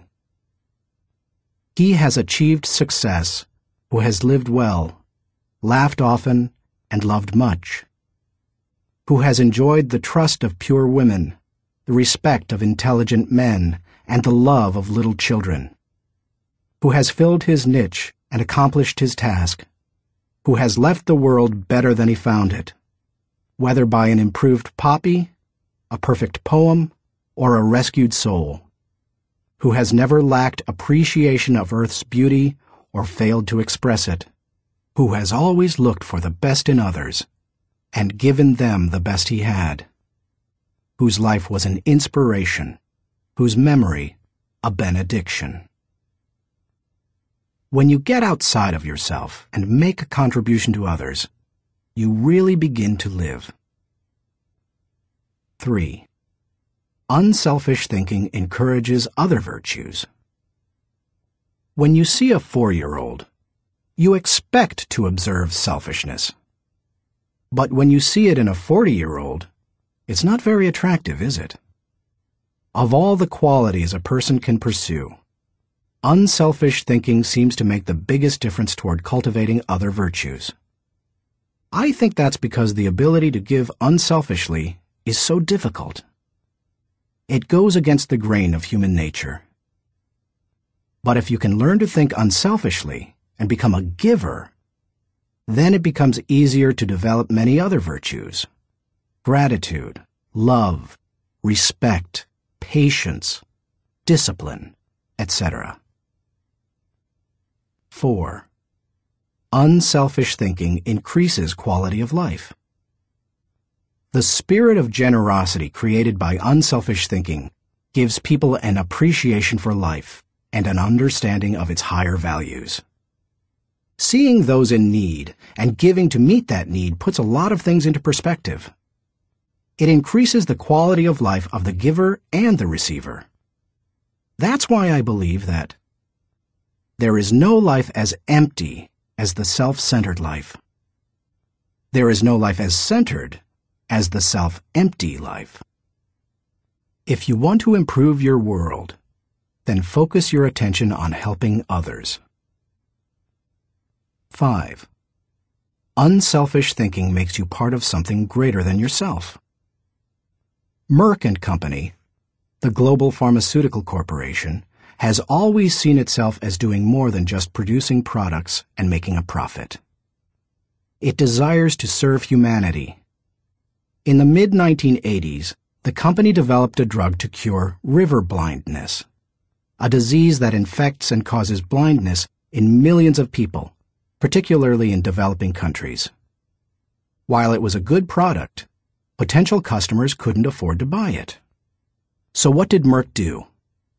It developed the drug anyway, and in 1987 announced that it would give the medicine free to anyone who needed it. As of 1998, the company had given more than 250 million tablets away. George W. Merck says, "We try never to forget that medicine is for the people. It is not for the profits. The profits follow, and if we have remembered that, they have never failed to appear. The lesson to be learned? Simple. Instead of trying to be great, be part of something greater than yourself." 6. Unselfish thinking creates a legacy. Jack Balasek, President and Chief Operating Officer of True North Communications, says, "Learn, earn, return. These are the 3 phases of life. The first third should be devoted to education. The second third to building a career and making a living. And the last third to giving back to others, returning something in gratitude. Each state seems to be a preparation for the next one. If you are successful, it becomes possible for you to leave an inheritance for others. But if you desire to do more, to create a legacy, then you need to leave that in others. When you think unselfishly and invest in others, you gain the opportunity to create a legacy that will outlive you. How to experience the satisfaction of unselfish thinking. I think most people recognize the value of unselfish thinking, and most would even agree that it's an ability they would like to develop. Many people, however, are at a loss concerning how to change their thinking. To begin cultivating the ability to think unselfishly, I recommend that you do the following. 1. Put others first. The process begins with realizing that everything is not about you. That requires humility and a shift in focus. In The Power of Ethical Management, Ken Blanchard and Norman Vincent Peale wrote, "People with humility don't think less of themselves. They just think of themselves less." If you want to become less selfish in your thinking, then you need to stop thinking about your wants and begin focusing on others' needs. Paul the Apostle exhorted, "Do nothing out of selfish ambition or vain conceit, but in humility consider others better than yourselves." Each of you should look not only to your own interests, but also to the interests of others. Make a mental and emotional commitment to look out for the interests of others. 2. Expose yourself to situations where people have needs. It's one thing to believe you are willing to give unselfishly. It's another to actually do it. To make the transition, you need to put yourself in a position where you can see people's needs and do something about it. The kind of giving you do isn't important at first. You can serve at your church, make donations to a food bank, volunteer professional services, or give to a charitable organization. The point is to learn how to give and to cultivate the habit of thinking like a giver. 3. Give quietly or anonymously. Once you have learned to give of yourself, then the next step is to learn to give when you cannot receive anything in return.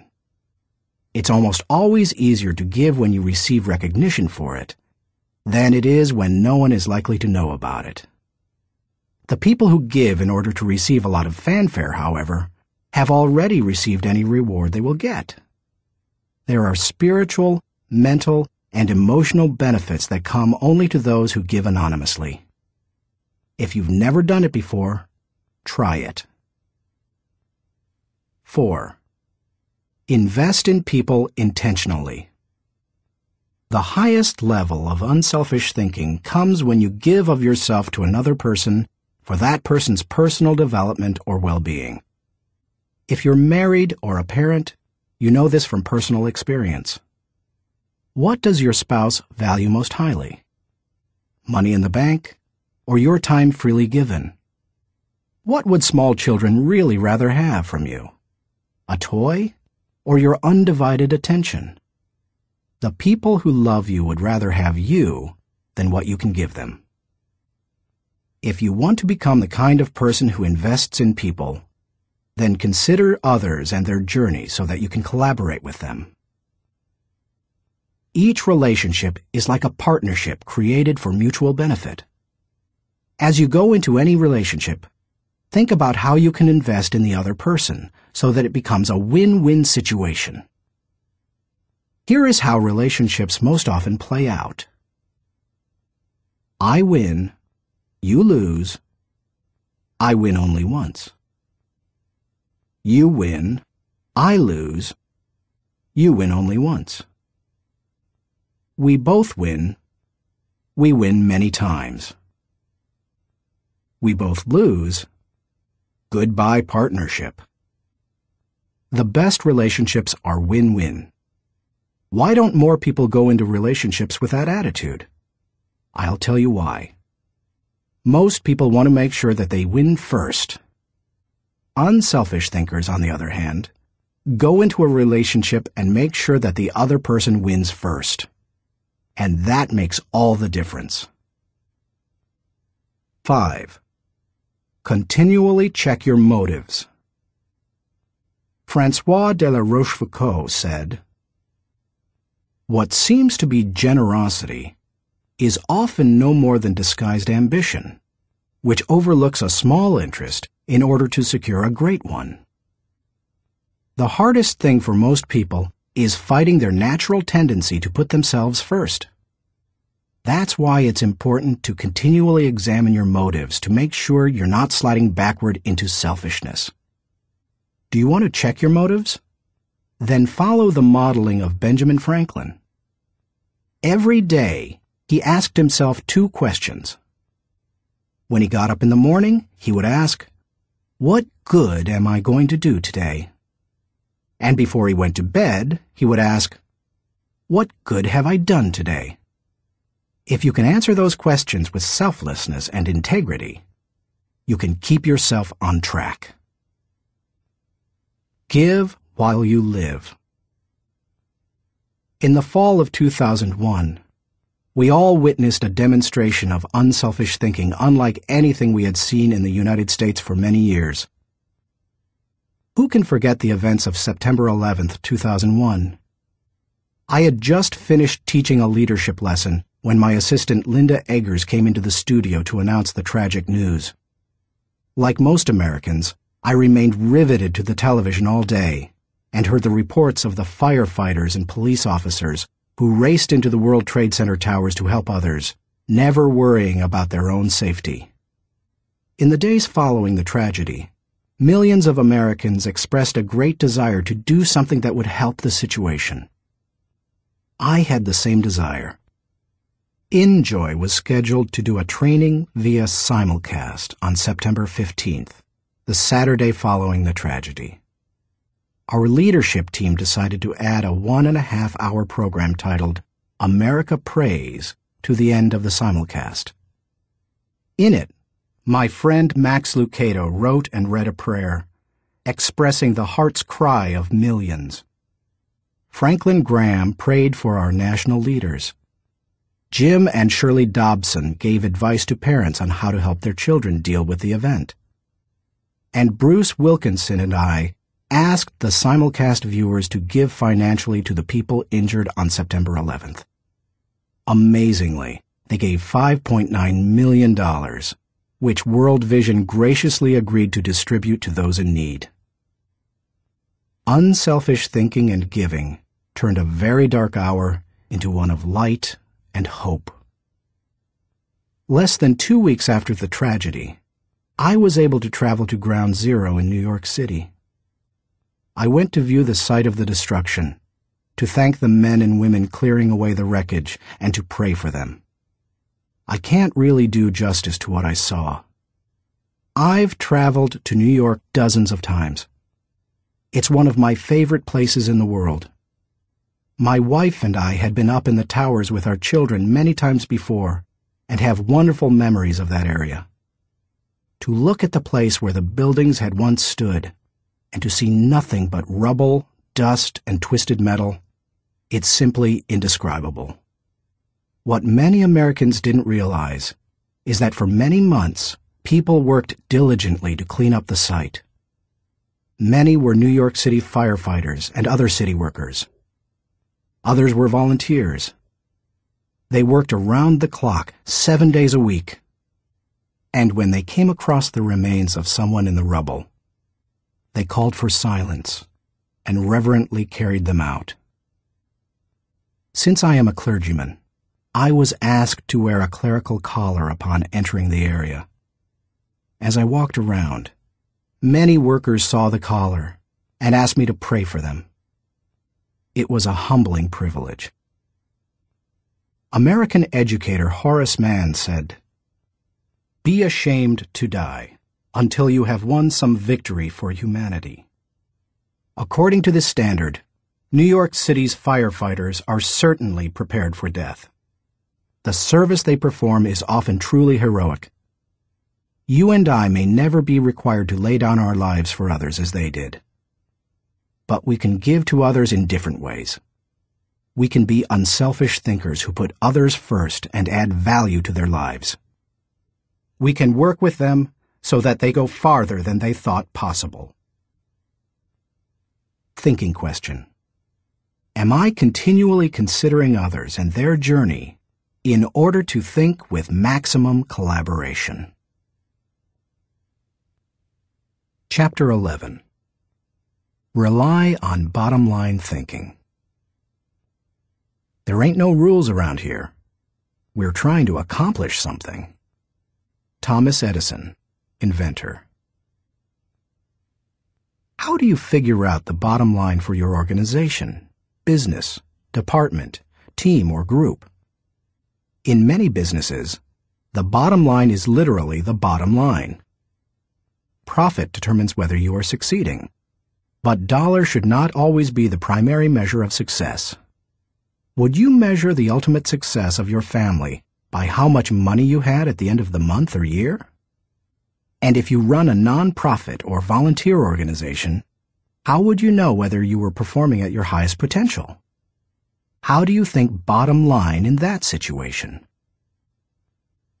A non-profit's bottom line.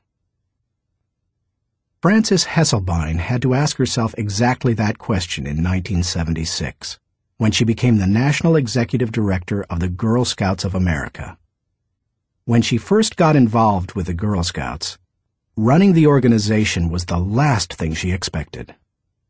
She and her husband John were partners in Hesselbein Studios, a small family business that filmed television commercials and promotional films. She wrote the scripts, and he made the films. In the early 1950s, she was recruited as a volunteer troop leader at the Second Presbyterian Church in Johnstown, Pennsylvania. Even that was unusual, since she had a son and no daughters. But she agreed to do it on a temporary basis. She must have loved it, because she led the troop for 9 years. In time, she became council president and a member of the national board. Then she served as executive director of the Talus Rock Girl Scout Council, a full-time paid position. By the time she took the job as CEO of the national organization, the Girl Scouts was in trouble. The organization lacked direction. Teenage girls were losing interest in scouting, and it was becoming increasingly difficult to recruit adult volunteers, especially with greater numbers of women entering the workforce. Meanwhile, the Boy Scouts was considering opening itself to girls. Hesselbein desperately needed to bring the organization back to the bottom line. We kept asking ourselves very simple questions, she says. What is our business? Who is our customer? And what does the customer consider value? If you're the Girl Scouts, IBM, or AT&T, you have to manage for a mission. Hesselbein's focus on mission enabled her to identify the Girl Scouts' bottom line. We really are here for one reason: to help a girl reach her highest potential. More than any one thing, that made the difference. Because when you are clear about your mission, corporate goals and operating objectives flow from it. Once she figured out her bottom line, she was able to create a strategy to try to achieve it. She started by reorganizing the national staff. Then she created a planning system to be used by each of the 350 regional councils. And she introduced management training to the organization. Hesselbein didn't restrict herself to changes in leadership and organization. In the 1960s and 70s, the country had changed, and so had its girls. But the Girl Scouts hadn't. Hesselbein tackled that issue too. The organization made its activities more relevant to the current culture, giving greater opportunities for use of computers, for example, rather than hosting a party. She also sought out minority participation, created bilingual materials, and reached out to low-income households. If helping girls reach their highest potential was the group's bottom line, then why not be more aggressive helping girls who traditionally have fewer opportunities? The strategy worked beautifully. Minority participation in the Girl Scouts tripled. In 1990, Hesselbein left the Girl Scouts after making it a first-class organization. She went on to become the founding president and CEO of the Peter F. Drucker Foundation for Nonprofit Management, and now serves as chairman of its board of governors. And in 1998, she was awarded the Presidential Medal of Freedom.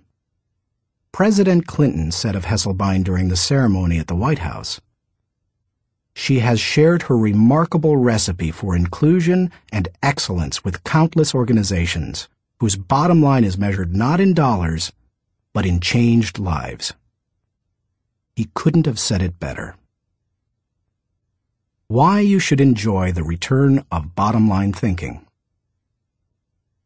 If you're accustomed to thinking of the bottom line only as it relates to financial matters, then you may be missing some things crucial to you and your organization. Instead, think of the bottom line as the end, the takeaway, the desired result. Every activity has its own unique bottom line. If you have a job, your work has a bottom line. If you serve in your church, your activity has a bottom line. So does your effort as a parent or spouse, if you are one. As you explore the concept of bottom-line thinking, recognize that it can help you in many ways. 1. Bottom-line thinking provides great clarity. What's the difference between bowling and work? When bowling, it takes only 3 seconds to know how you've done. That's one reason people love sports so much. There's no waiting and no guessing about the outcome. Bottom-line thinking makes it possible for you to measure outcomes more quickly and easily. It gives you a benchmark by which to measure activity. It can be used as a focused way of ensuring that all your little activities are purposeful and line up to achieve a larger goal. 2. Bottom-line thinking helps you assess every situation. When you know your bottom line, it becomes much easier to know how you're doing in any given area. When Frances Hesselbein began running the Girl Scouts, for example, she measured everything against the organization's goal of helping a girl reach her highest potential. From the organization's management structure, which she changed from a hierarchy to a hub, down to what badges the girls could earn. There's no better measurement tool than the bottom line. 3. Bottom-line thinking helps you make the best decisions. Decisions become much easier when you know your bottom line. When the Girl Scouts were struggling in the 1970s, outside organizations tried to convince its members to become women's rights activists or door-to-door canvassers. But under Hesselbein, it became easy for the Girl Scouts to say no. It knew its bottom line, and it wanted to pursue its goals with focus and fervency. 4. Bottom-line thinking generates high morale. When you know the bottom line and you go after it, you greatly increase your odds of winning. And nothing generates high morale like winning. How do you describe sports teams that win the championship? Or company divisions that achieve their goals? Or volunteers who achieve their mission? They're excited. Hitting the target feels exhilarating, and you can hit it only if you know what it is. 5. Bottom-line thinking ensures your future. If you want to be successful tomorrow, you need to think bottom line today.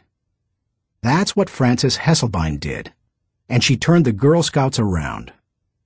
Look at any successful, lasting company, and you'll find leaders who know their bottom line. They make their decisions, allocate their resources, hire their people, and structure their organization to achieve that bottom line. How to enjoy the return of bottom-line thinking. It isn't hard to see the value of the bottom line. Most people would agree that bottom-line thinking has a high return. But learning how to be a bottom-line thinker can be challenging. 1. Identify the real bottom line. The process of bottom-line thinking begins with knowing what you're really going after. It can be as lofty as the big-picture vision, mission, or purpose of an organization. Or it can be as focused as what you want to accomplish on a particular project. What's important is that you be as specific as possible. If your goal is for something as vague as success, you will have a painfully difficult time trying to harness bottom-line thinking to achieve it. The first step is to set aside your wants. Get to the results you're really looking for, the true essence of the goal. Set aside any emotions that may cloud your judgment and remove any politics that may influence your perception. What are you really trying to achieve? When you strip away all the things that don't really matter, what are you compelled to achieve? What must occur?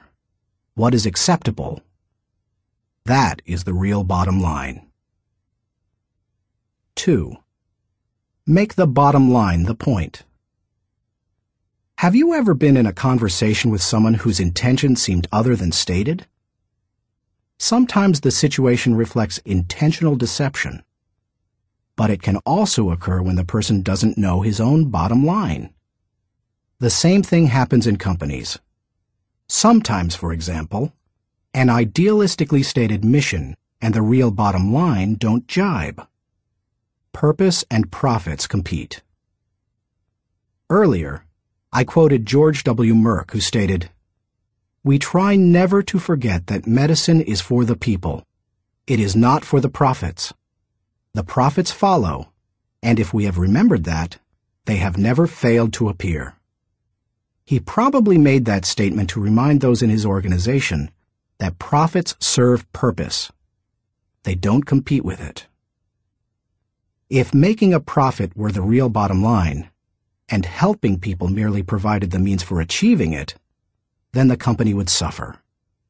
Its attention would be divided, and it would neither help people as well as it could, nor make as much profit as it desired. 3. Create a strategic plan to achieve the bottom line. Bottom line thinking achieves results. Therefore, it naturally follows that any plans that flow out of such thinking must tie directly to the bottom line.